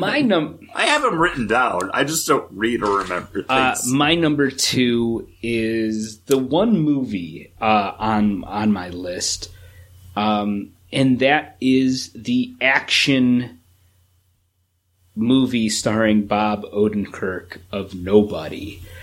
I always, whenever I do lists like this, I say to my wife, "What were your top movies?" And she listed like Spider-Man, and she listed, I think I mentioned Ted Lasso, and she said, "Oh yeah, Ted Lasso." She mentioned something else, and then I said, "Oh, what about Nobody?" And she's like, "Oh yeah, 100% Nobody." And Nobody, action movie starring Bob Odenkirk, the comedian, where he's kind of the schlub guy. His house gets broken into, and he has this moment of he breaks, and all hell breaks loose because he brings back the old ways. He's a CIA accountant where if you screw up, he comes and cleans up the mess. So he is basically a government hitman. And he starts a feud with the Russian mob and has an amazing turn to become a heavy. And this movie's great, not only because it has some just great action scenes to it, but Christopher Lloyd stars and plays Bob Odenkirk's father in it, in a retirement home. But in an interview after this movie came out, listening to it with Christopher Lloyd, he says, "It is the most fun I've had in film in years, and I hope I live long enough to do it again in the sequel." And you can see on Christopher Lloyd's face when he's using shotguns to blow people away that Christopher Lloyd is having a ball playing this character. I watched it once. My wife was like, "I can't believe you watched that without me." And I was like, "Well, you don't like movies like that." And she's like, "No, I wanted to see it." We watched it together. And she was like, "That was really good. Why don't they make more movies like this?" And I was like, because these movies come around once in a while.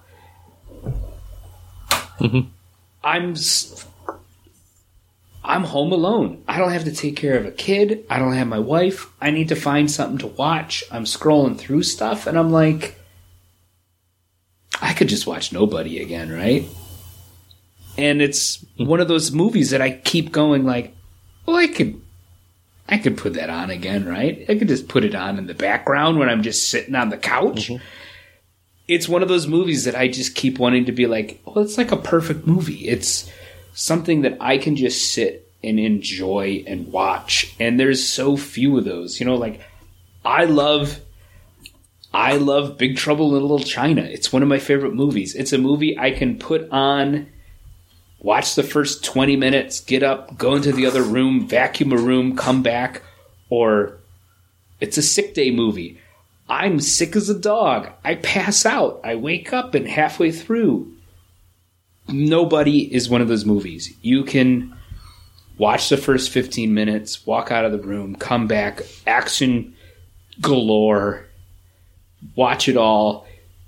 He's breaking somebody's neck, and you're like, oh, I gotta go throw that in the oven. Go throw it in the oven. Like, you can walk in and out of this movie, or you're flipping through the channels and all of a sudden you're like, oh, they're going to storm the house. Oh, I got to watch this part. Like, it is just great. I feel bad because this is something that I did not get a chance to see, but I definitely wanted to, and I'm glad it came out because this is the movie that saved Bob Odenkirk's life. Because after it had come out, he had like a massive heart attack, and he said, like, if I hadn't trained to do Nobody, like, that heart attack probably would have killed me. So I guess I'm thankful for this movie, and I owe it that debt of gratitude because it did look awesome. And I'm not even a Better Call Saul or Breaking Bad fan. I literally just know Bob Odenkirk from Mr. Show, which, thank you for that, Sean. But this is, again, on my list. It fell off of my list because I forgot this movie came out this year. But I'm writing down everything we're talking about just so I can circle back to stuff. So, yeah. Good pick. Yeah. 100%, Chris. Rent it, whatever you need to do. Watch. It's not streaming anywhere right now, which is kind of upsetting because you can only pay to stream it for like $15, and that's just like a little bit more than I would want to pay for like watching a movie at home right now. I imagine you can find it for cheaper, just the DVD, and you'll be happy to have it because it's great.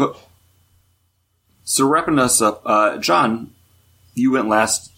What was your number one for? My number one is actually my favorite of the Marvel Disney Plus shows, and it is Loki. Whoa! Wow. Okay. I really love this show. Chris and I did a movie fix on it. Movie fix, which we actually probably should have called the streaming fix because we did more streaming shows. Yeah, I loved Loki start to finish. Paul made a W at me for WandaVision. I loved WandaVision. I really liked it. Towards the end, there was kind of a turn where it was like, it's not as good as it was in the beginning when they were doing all the series, the decades of TV shows. But Loki just had it from start to finish for me.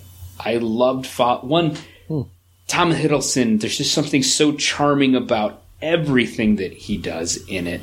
And this was a great Loki show. It was what everybody's been clamoring for, a Tom Hiddleston-led project in the Marvel Universe as Loki.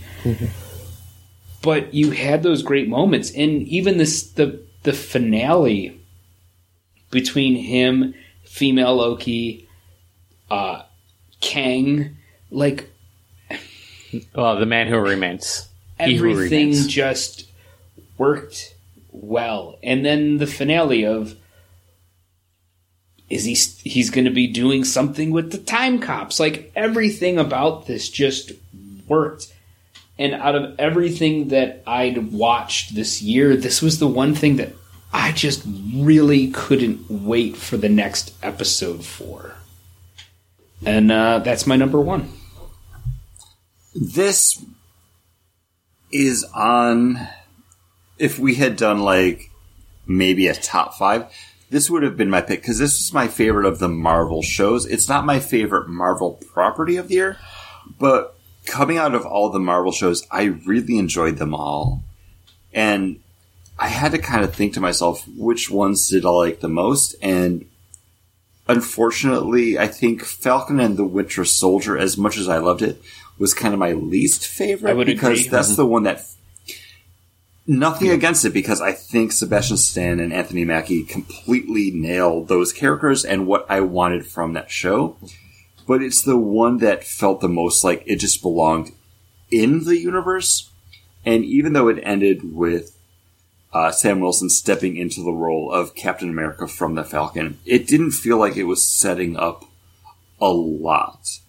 It could have... Loki... It could have been just a 2-hour movie. It didn't need to be a show. But the rest of the shows loved them. But Loki's the one that most felt like it was having those repercussions on what was going to be happening next. And had some sort of gravity to it. And everything else you've said is completely true. Because Tom Hiddleston, we already knew he was fabulous and fantastic in the role of Loki. I didn't expect to love Mobius as much as I did, but I should have expected that really going into it with Owen Wilson in that role, but I was humming around to everybody else at the end of that. And then Jonathan Majors as Kang, or He Who Remains at the end of all things. That singular episode felt like the most important, like, part and piece of the Disney Plus MCU shows. Like, if somebody had to ask, hey, I just got Disney Plus, I haven't watched anything else that's coming out, what one episode should I watch to, like, know what's going to be coming next in the MCU? It would be that episode with Loki and Sylvie in his fortress, castle, whatever you want to call it, at the end of time, because it has such weight and, like, gravitas. Like, again, not my favorite Marvel thing, but my favorite Marvel show. Paul, you've been looking like you got things to add into. Well, yeah, with it was tough for me because I didn't want to put Loki and WandaVision and Hawkeye all on this list, because then that would be the list. So I'm like, okay, which one am I going to pick? And I'm going to pick WandaVision. But to talk about Loki for a second, I think Loki, you're right, does more than just do some moving around of the chess pieces to get them to their next movie or the next time we see them. More so than just explaining costume changes and all that jazz. I think there's setups in that scene with the He Who Remains and why he's different than Kang. I think we're going to see what the differences are. And also there's things that he says, he's just crossed the door now. I love that moment. And it's like, I hope that pays off someplace else, sometime else. Because people keep on, like, online with their theories are like, oh, that's when so-and-so, this happens, or that's when the eternal thing happens, or that's when, this is actually happening. And it's like, well, we don't know. And it will, I really hope that when it's called out, it will be obvious to everybody that's what he was referring to. That he has crossed the doorway now, or something like that. It could be Peter Parker walking into Sanctum Sanctorum. Yeah. It's that kind of stuff where I'm like, no, I want it to be called out. I want it to be obvious.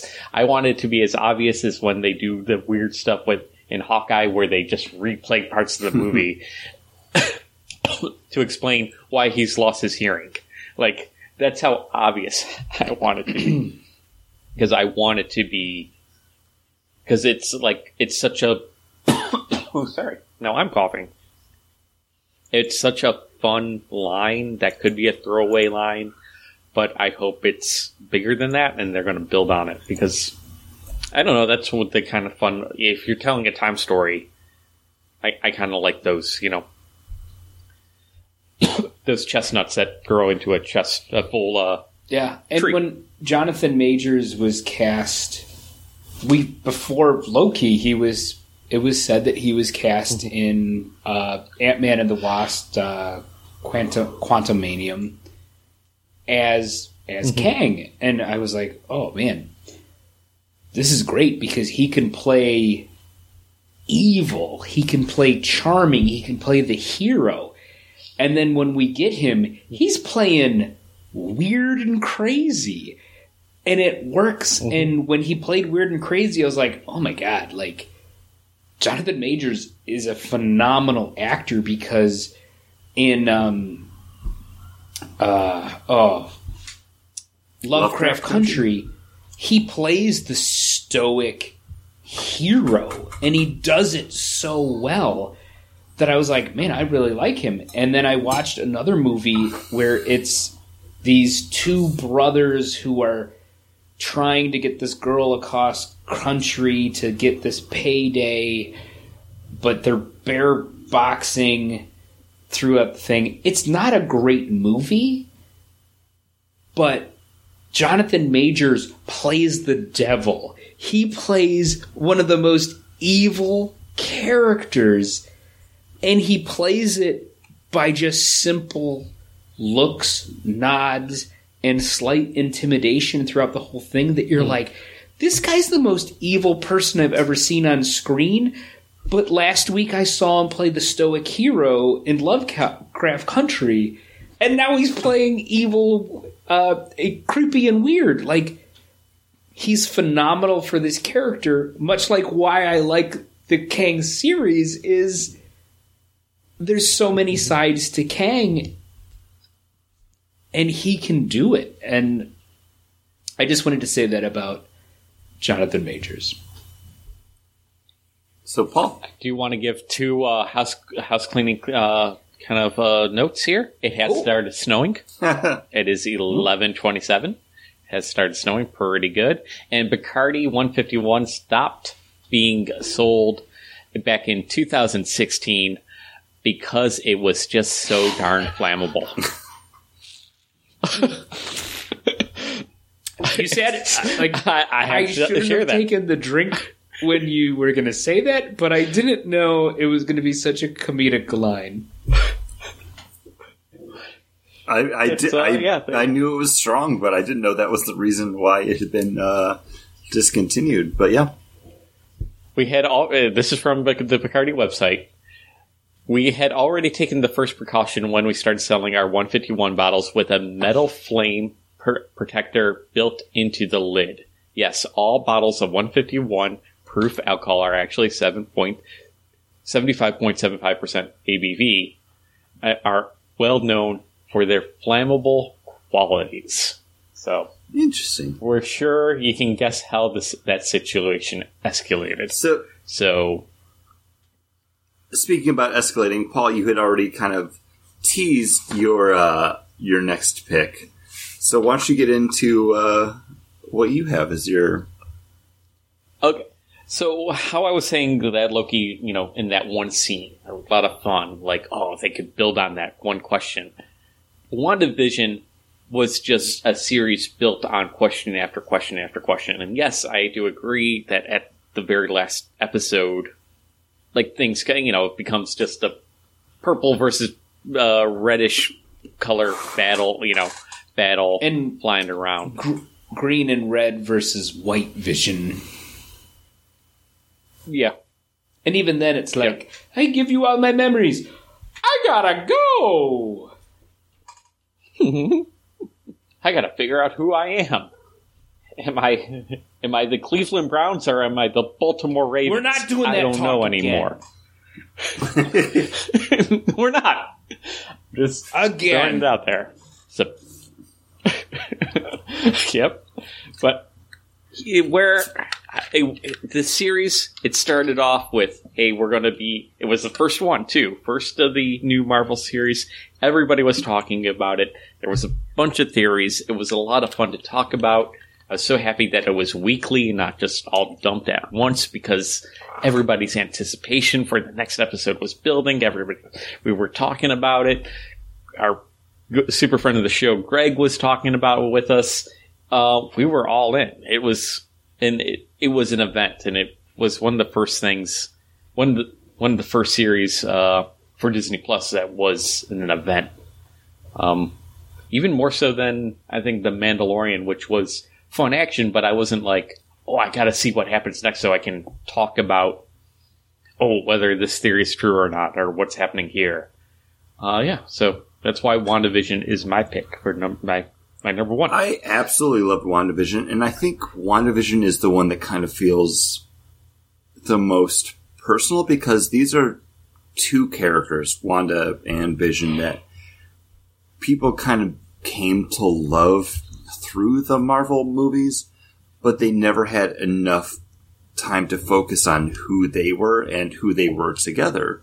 So finally getting this show, I think a lot of fans were excited, because it's like, yes, now we get to see who they are, like, outside of, like, the big battle scenes where they can just, like, have a look at each other, and then people will be like, oh, yes, because, in the comic books, they're a thing. Like, it felt so much of their relationship had been reduced to, like, Easter egg videos on YouTube that they didn't actually have a real relationship in the movies outside of, Vision trying to keep her sequestered in Civil War with, like, making paprikash, whatever that is. I don't know. Yeah.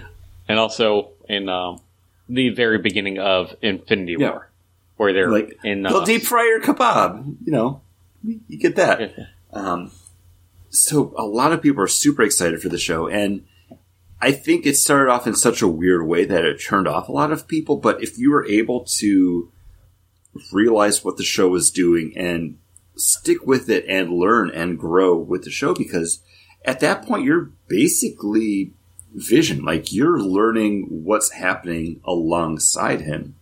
And just how the story became such a metaphor for grief and how you deal with it, and blocking it out and ignoring it's just not the way to handle things. Mm-hmm. Because if you keep doing that, it's just gonna grow and burst and wind up enslaving an entire hurting town. Everybody around. Like, I think this show is probably my number 2 for the MCU shows that we got. Mm-hmm. And this is also the one that when I saw it had come out this year, it didn't feel right, because I'm like, no, like, that show had so much time to rue and grow that it had to come out more than a year ago. But no, and I think, like you said, it's because they didn't just dump it. They released it slowly and methodically, and you have to be there to watch things as they played out.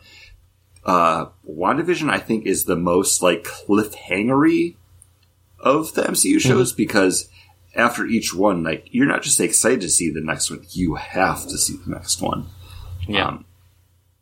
And I absolutely loved it. It's my number 2 MCU show, which is hard because I really dug Hawkeye, and I was really close to calling that my favorite of the shows, because I think it does what it does so well, but also I have to look at them as what does this add to the universe? And I think both Loki and WandaVision added more to the universe in the terms of, like, repercussions, not just like, oh, we got Kate Bishop now, which is cool. Love her. Yeah. Yelena knows what's up, and that's cool. Love her, but I think as much as I liked Hawkeye, it's kind of on the Falcon and Winter Soldier side of things, where it's like, yeah, it's a great next chapter, but it doesn't really knock it out of the park for getting you amped up. It just John, did you say, like, moving chess pieces around? I think. Or was that Paul? Did. Okay. I think I did. Yeah, it does that. It does it really well, but it just does that. Yeah, WandaVision is my number 2 as well. I mean, it's Loki, WandaVision, Hawkeye, and then and then Falcon and Winter Soldier, because Falcon and Winter Soldier, the story start to finish didn't need to be as long as it was. And yeah, it's great you had some extra moments with it, but it could have been just a 2-hour movie. It didn't need to be where it was, and it didn't have anything big to it. And Hawkeye, yeah, it didn't have anything big to it, but it just did it. It felt right, though. That's why I really liked it, because everything about it just did it better. Yeah. Yeah. I do feel like Hawkeye, like there were a couple episodes where I'm like, oh, like episode 2, I'm like, the plot didn't actually move forward much at all. Yeah. Like, I think it kind of suffered every once in a while with that, but then it got going. WandaVision came out January 15th, and it's January 5th right now. Like, yeah, it was a full year ago that came out. My number one, though, is definitely going to fit into the same vein as WandaVision and Loki, because that's going to be Spider-Man No Way Home, because this is also dealing with that big, crazy multiverse where it's finding a way to kind of deal with it, but being an actual movie, it has the ability to go more big budget where it can have the different Spider-Man popping out. Because, yeah, you know what? We can talk about it now. This movie's been out for over a month now. We can say, like, yeah, everything we heard about it, everything that was rumored, did wind up coming true. And that's part of why it became my favorite, because I was excited for this movie no matter what happened. If Andrew and Toby were in it, cool. If they weren't, that's fine too, because I was just excited to see the next Marvel Universe movie and the next Spider-Man movie. And this actually became a real Spider-Man movie, because this hit all those notes that people had kind of been crying and calling for, because we never had that great power, great responsibility moment. We never had that loss of Uncle Ben. And we applauded the Spider-Man movies for not doing that, because we had seen them so many times before that if it had just done it again, it would have felt cliche, it would have felt forced, because it would have just been a box that they had to checkmark to be like, yeah, we gotta set the table just so we can tell this story. The previous 2 Spider-Man movies didn't do that, because they focused more on Peter Parker and who he was in this universe. And it took him being in Far From Home, Homecoming, Infinity War, Endgame, Civil War, 5 movies for them to finally be like, okay, you know who he is, you care about him, now we're going to pull that rug out from underneath him, and he's going to learn that lesson, because we all assumed he had learned that lesson when Tony sacrificed himself. No, we didn't, because I think that Aunt May loss and that commiserating with, you know, the other 2 Spider-Men to be like, yeah, no, like, to be Spider-Man is to know loss, and you gotta kind of come through it, was the moment that we had been waiting for. And if we had gotten, like, the diluted version of that in any of the other Spider-Man movies or Civil War, it still would have felt just like a thing that they needed to just do to move along. And the other thing I really enjoyed about this is, even though we all knew what was coming and what to expect from it, much like in the way we had Infinity War and Endgame, where it was that big universe-sweeping epic, we had that happen here with those multiple Spider-Men and multiple villains. But it was still able to pull it off in a way that worked, that it shouldn't have, because we've spent months now talking about how we don't care about Morbius or Venom, because those movies just seem so, like, callow and cash grabby. But Sony basically did the same thing here with bringing in Toby and Andrew, but working with Marvel did it in a way that worked. Like, it mattered. The only reason in why it worked is because Marvel was part of it. If Sony had done this and done it on their own, it would be awful. look at everything else they've done prior to this. So, side conversation, like, as soon as I saw the movie that night, John sent me a text message like, so, how much are the other Spider-Man in it? And it was like, they're actually in it for a good amount. And you would expect this movie to kind of be that thing, like, they come in tail end of the third act. But they introduce them in such a way, maybe halfway or 3/4 the way through, that they still have time to be there and show who they are and grow and add to the story, that it doesn't just feel like, Tobey Maguire and Andrew Garfield were there for like one day on set, that they filmed their parts and then they dipped out after getting their checks. Like, everything in this movie seems like it had been thought out and planned, and they wanted to do it in the best way possible, which I'm incredibly thankful for, because so much could have gone wrong. And also, Andrew Garfield reminded everyone that he loves Spider-Man. He was a great Peter Parker and Spider-Man. He just was stuck in awful movies. Yeah, no, true. Yeah. Because he brought heart and soul to that character, where, yeah, it was great to see Tobey again, but Tobey just, he showed up. He was there. He got his money. He had his lines. But Garfield was like, I'm going to get another Spider-Man movie out of this. And hopefully I can work with these Marvel guys. And he was great. He almost stole the show. This movie had an emotional resonance that I wasn't expecting.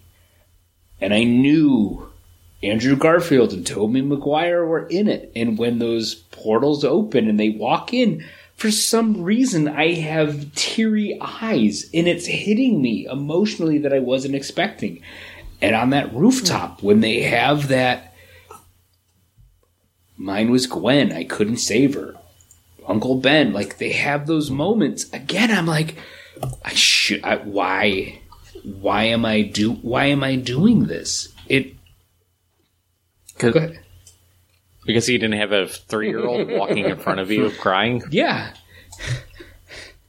But it just was like, it hit me in a way, and I was like, I know these things happen in it. I know what's going to happen, and it's hitting me. And this was great. I knew somebody would pick this, namely Chris. I thought you would put it, so I didn't need to put it on my list. But no, there's a reason. There's a reason I've only seen 3 movies in the movie theaters, and they're Marvel movies. And there's a reason this movie's made $1 billion. Like, it's got it.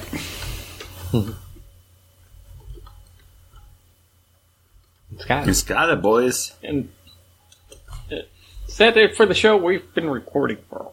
No. I know we got to do our beers. Beer, These right? should be pretty quick.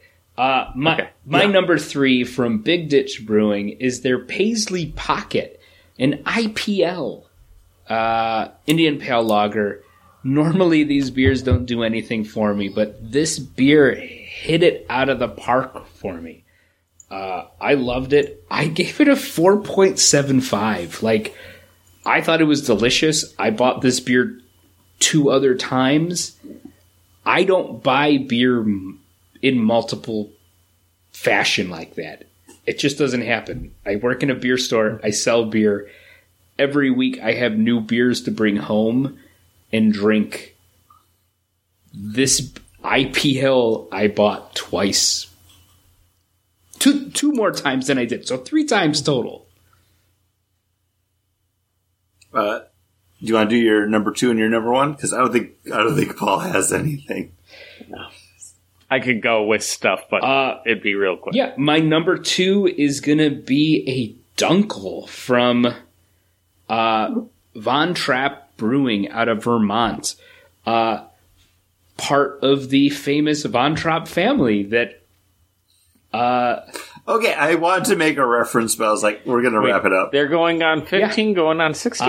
that family, their descendants, started a brewery. They brew all German and European style beers, and they made a Dunkel that was absolutely delicious. When we started carrying their brewery, I picked up their variety pack. I added a couple other of their breweries that I was like, beers that I thought, oh, they're good. I was really excited for their Pilsner. Their Pilsner was okay. It was actually my least favorite of this package. I had their Hell's Lager. I was like, man, that's good. I had their Vienna Lager. I was like, man, that's even better. I saved this Dunkel for last, and I grabbed it, and I opened it up while I was doing laundry, and I took a sip, and I went, holy shit. What is this beer? Phenomenal. Roasty, chocolatiness. It was just such an amazing drinking beer. Summertime came around. The variety pack has the Kolsch in it. I've been waiting for months now to get this Dunkel back in the variety pack so I can buy the variety pack again. Because I want this beer. Absolutely delicious. If you can find it in your area, pick up the Von Trapp variety pack because the beers are all really good. But check out this Dunkel because it is a sleeper. It is a surprise hit. And then my number one is a beer that I had with Chris Roy. Right off the plane in Orlando, picks me up, takes me to Ellipsis Brewery. And I had a beer called Melon Party.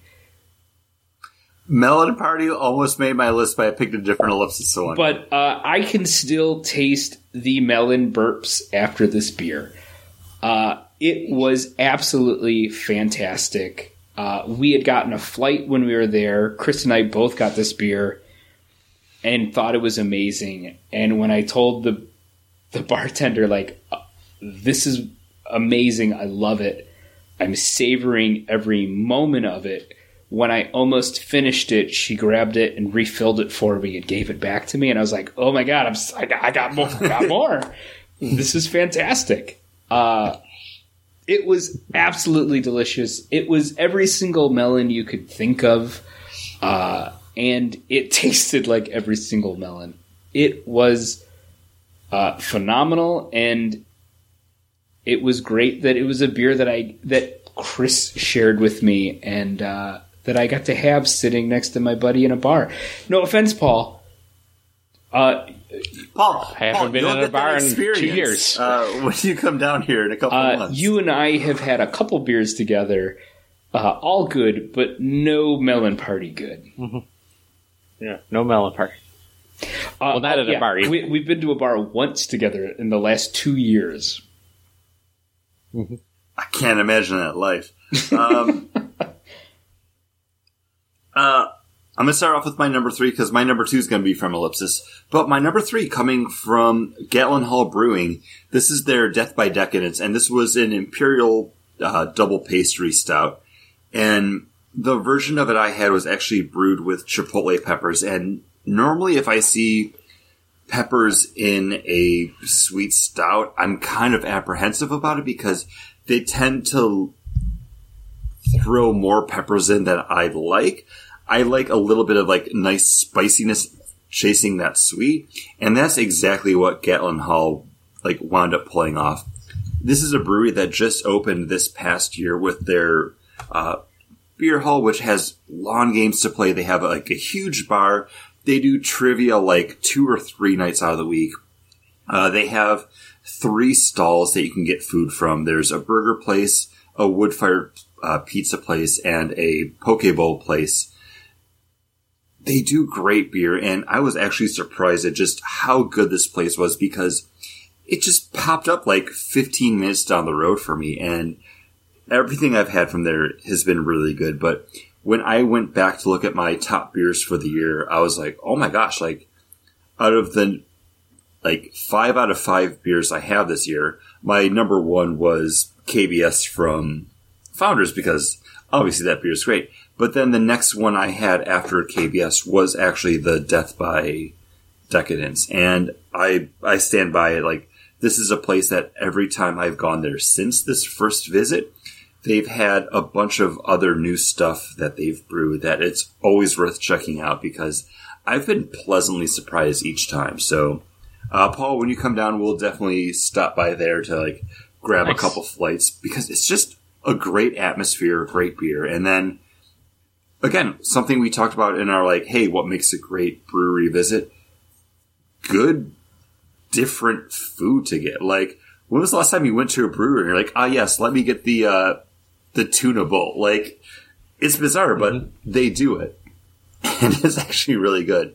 My number 2 beer from Ellipsis Brewing. This is their Fruit by the, which is a smoothie line that they do of beers brewed with different fruits and things added to it. And this is their wild berries and peanuts. And I had this the next time that I had actually gone to the brewery after you had visited with us. And it literally tastes like a liquid peanut butter and jelly sandwich. And Yanni and I had spent a good deal of time at the brewery.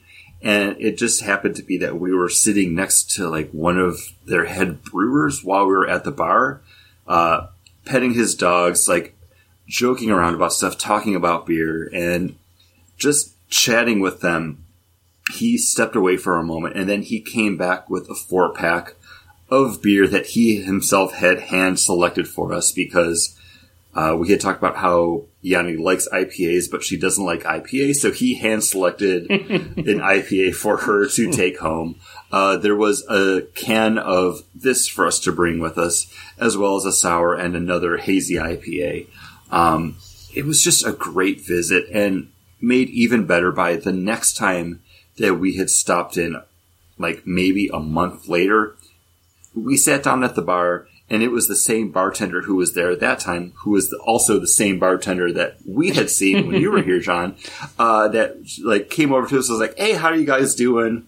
And we're like, oh, yeah, good. And she's like, you were here last month, right? And we're like, we were. Like, and it was just that recognition and that like, hey, yeah, like, we know you guys. What's up? Like, how you been? Like, it just made it feel right going back. It's there. Very rare you have a Buffalo connection with people, and it feels like when you have those weird little connections, they're always going to kind of remember you. I still remember, like, I was in Germany, walked into a craft beer bar, which there aren't many in Germany, and I started talking to the guy wearing a Buffalo Bills hat. And I was like, hey, it's an interesting hat. Yeah, I'm from Toronto. I love the Bills. And I'm like, what are you doing in Germany? And he starts talking to me, and I'm like, oh, by the way, I'm from Buffalo. I'm from Buffalo. It's like, oh, how'd you find this place? It's like, craft beer bar in Germany? He's like, yeah, there's not a lot of us. But yeah, there's those, you get those weird connections. Plus, it feels right. The same trip, I'm in Belgium talking to people, and the guy says he's from New York. And I was like, oh, where in New York? He's like, Tonawanda. I'm like, oh, I live in North Tonawanda? Very small world. But my number 1, coming from Sideward Brewing, and this was their Demons, which was something that they brewed and bottled specially for Orlando's Craft Beer Week. And this was a blended barrel-aged version of their barley wine with a barrel-aged version of their Imperial Stout. They would only serve it to you in, like, a thimble-sized glass. Like, if you got, like, your typical taster pour from a flight, it would maybe be, like, half of that. Because this was sitting at, like, 12% ABV. But, oh my gosh, this was a knockout. I went there during the day that they had released it during Orlando Beer Week just to, like, try it. And it was amazingly good. And then, randomly, one day we went by just to grab lunch and get, like, a couple beers to go. And they had it still, so I was like, yes, Demons, please. Like, fuck me up. Like, I beg you. This is absolutely fantastic. They do bottle their barley wine from time to time. it's the Take the Black, so it's a Game of Thrones reference, so right off the bat, like, it gets the nerd cred. And then their Imperial Stout is their Probably Nobody, which is their candy bar stout. So it's chocolate, vanilla, peanuts, and coconut. Both these beers on their own are fantastic, but man, you blend them together and it's just right. It's a pillow of deliciousness. So, those are my 3 favorite beers from the year, outside of stuff that, you just go back to and drink because you wind up loving it. Paul, you have anything you want to just bring up or mention? Yeah, on your number 5 or your number 1 there, Chris, just so you know, Demons was my 5 out of 5 beer on our trip, and the only one I picked a 5 out of 5 for the year. It was phenomenal. I loved it. I thought it was great. But I wanted to pick one beer that I'd had down there because I was like, oh, maybe things are elevated because I was with Chris and we were drinking. No, it's just that good. And Melon Party was just that thing that we had a great experience at the brewery. I still remember the French onion dip that we had at Sidewards. But Demons was the thing that I put as the best beer that I had in 2021. Well, next time you come down, Cyber's still doing what they do, but also Ellipsis, just craft popcorn now. They have like 8 flavors, and they're all delicious. They had that when we were down there. I don't like... Did they? We didn't do it. I don't like popcorn. Oh, you're wrong. Paul, go ahead. Wrap us up, buddy. I like popcorn. My number 3 will be from Rock Brewing Company. I had this beer. It's a black IPA style, dark IPA style. I don't remember the name of it. I tried to look it up on Untappd. It's not something. Don't you mean from Community Beer Works, the beer that sank Atlantis? No, because I didn't have that beer. Yeah, you did. Did I? Yeah. When? Did you give me a bottle? Or no, you bought it. I bought it. You gave me a can to give to Chris. Oh. Okay. And I know I had it, I don't really... so somebody got it. I don't remember it. But I remember going on my honeymoon, or not my honeymoon, my anniversary, where we were at Rock Brewing to eat the LFX wienery, the hot dogs there, and also to pick up some beer. I had their German-style black IPA. It's got a weird German name to it. It was really good. It made me miss drinking black IPAs again. Number 2 would be would be actually really diving more into the specialty releases, the seasonal releases of Athletic Brewing Company. Talked about that already on the show this episode, so I'm not going to get more into that. Don't buy their seltzer. It's too expensive. It's just seltzer. But try the other seasonals. They've been pretty good all year. And then my number 1 would be the reigniting my love of just the East Coast, the West Coast, the other coast IPAs. Getting too hearted again. Drinking Sierra Nevada IPA. They just, are great. I've been enjoying them. They're perfect for taking out to the disc golf course. Then that would be my number 1. That rekindling.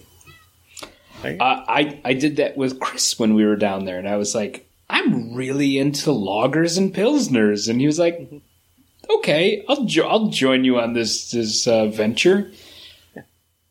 A runner up is when we were at a bar together. We were at a brewery together, John, and there was the drag queens. Yes.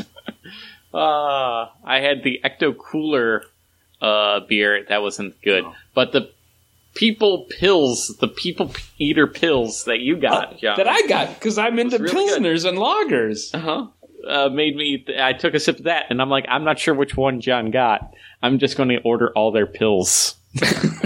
and just took home He 4 ordered packs. every Pilsner or lager that was on that, a 4-pack, and took with him.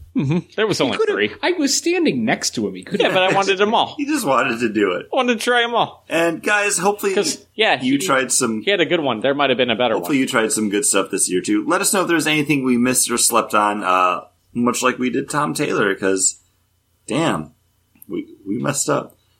But emails over at bagandboardcast@gmail.com or hit us up on any of our social media pages. We're on the Instagram. We're on the Facebooks. We're on the Twitters. Let us know how your year was and if there was anything that you loved that we should probably check out. Because, we're always on the prowl.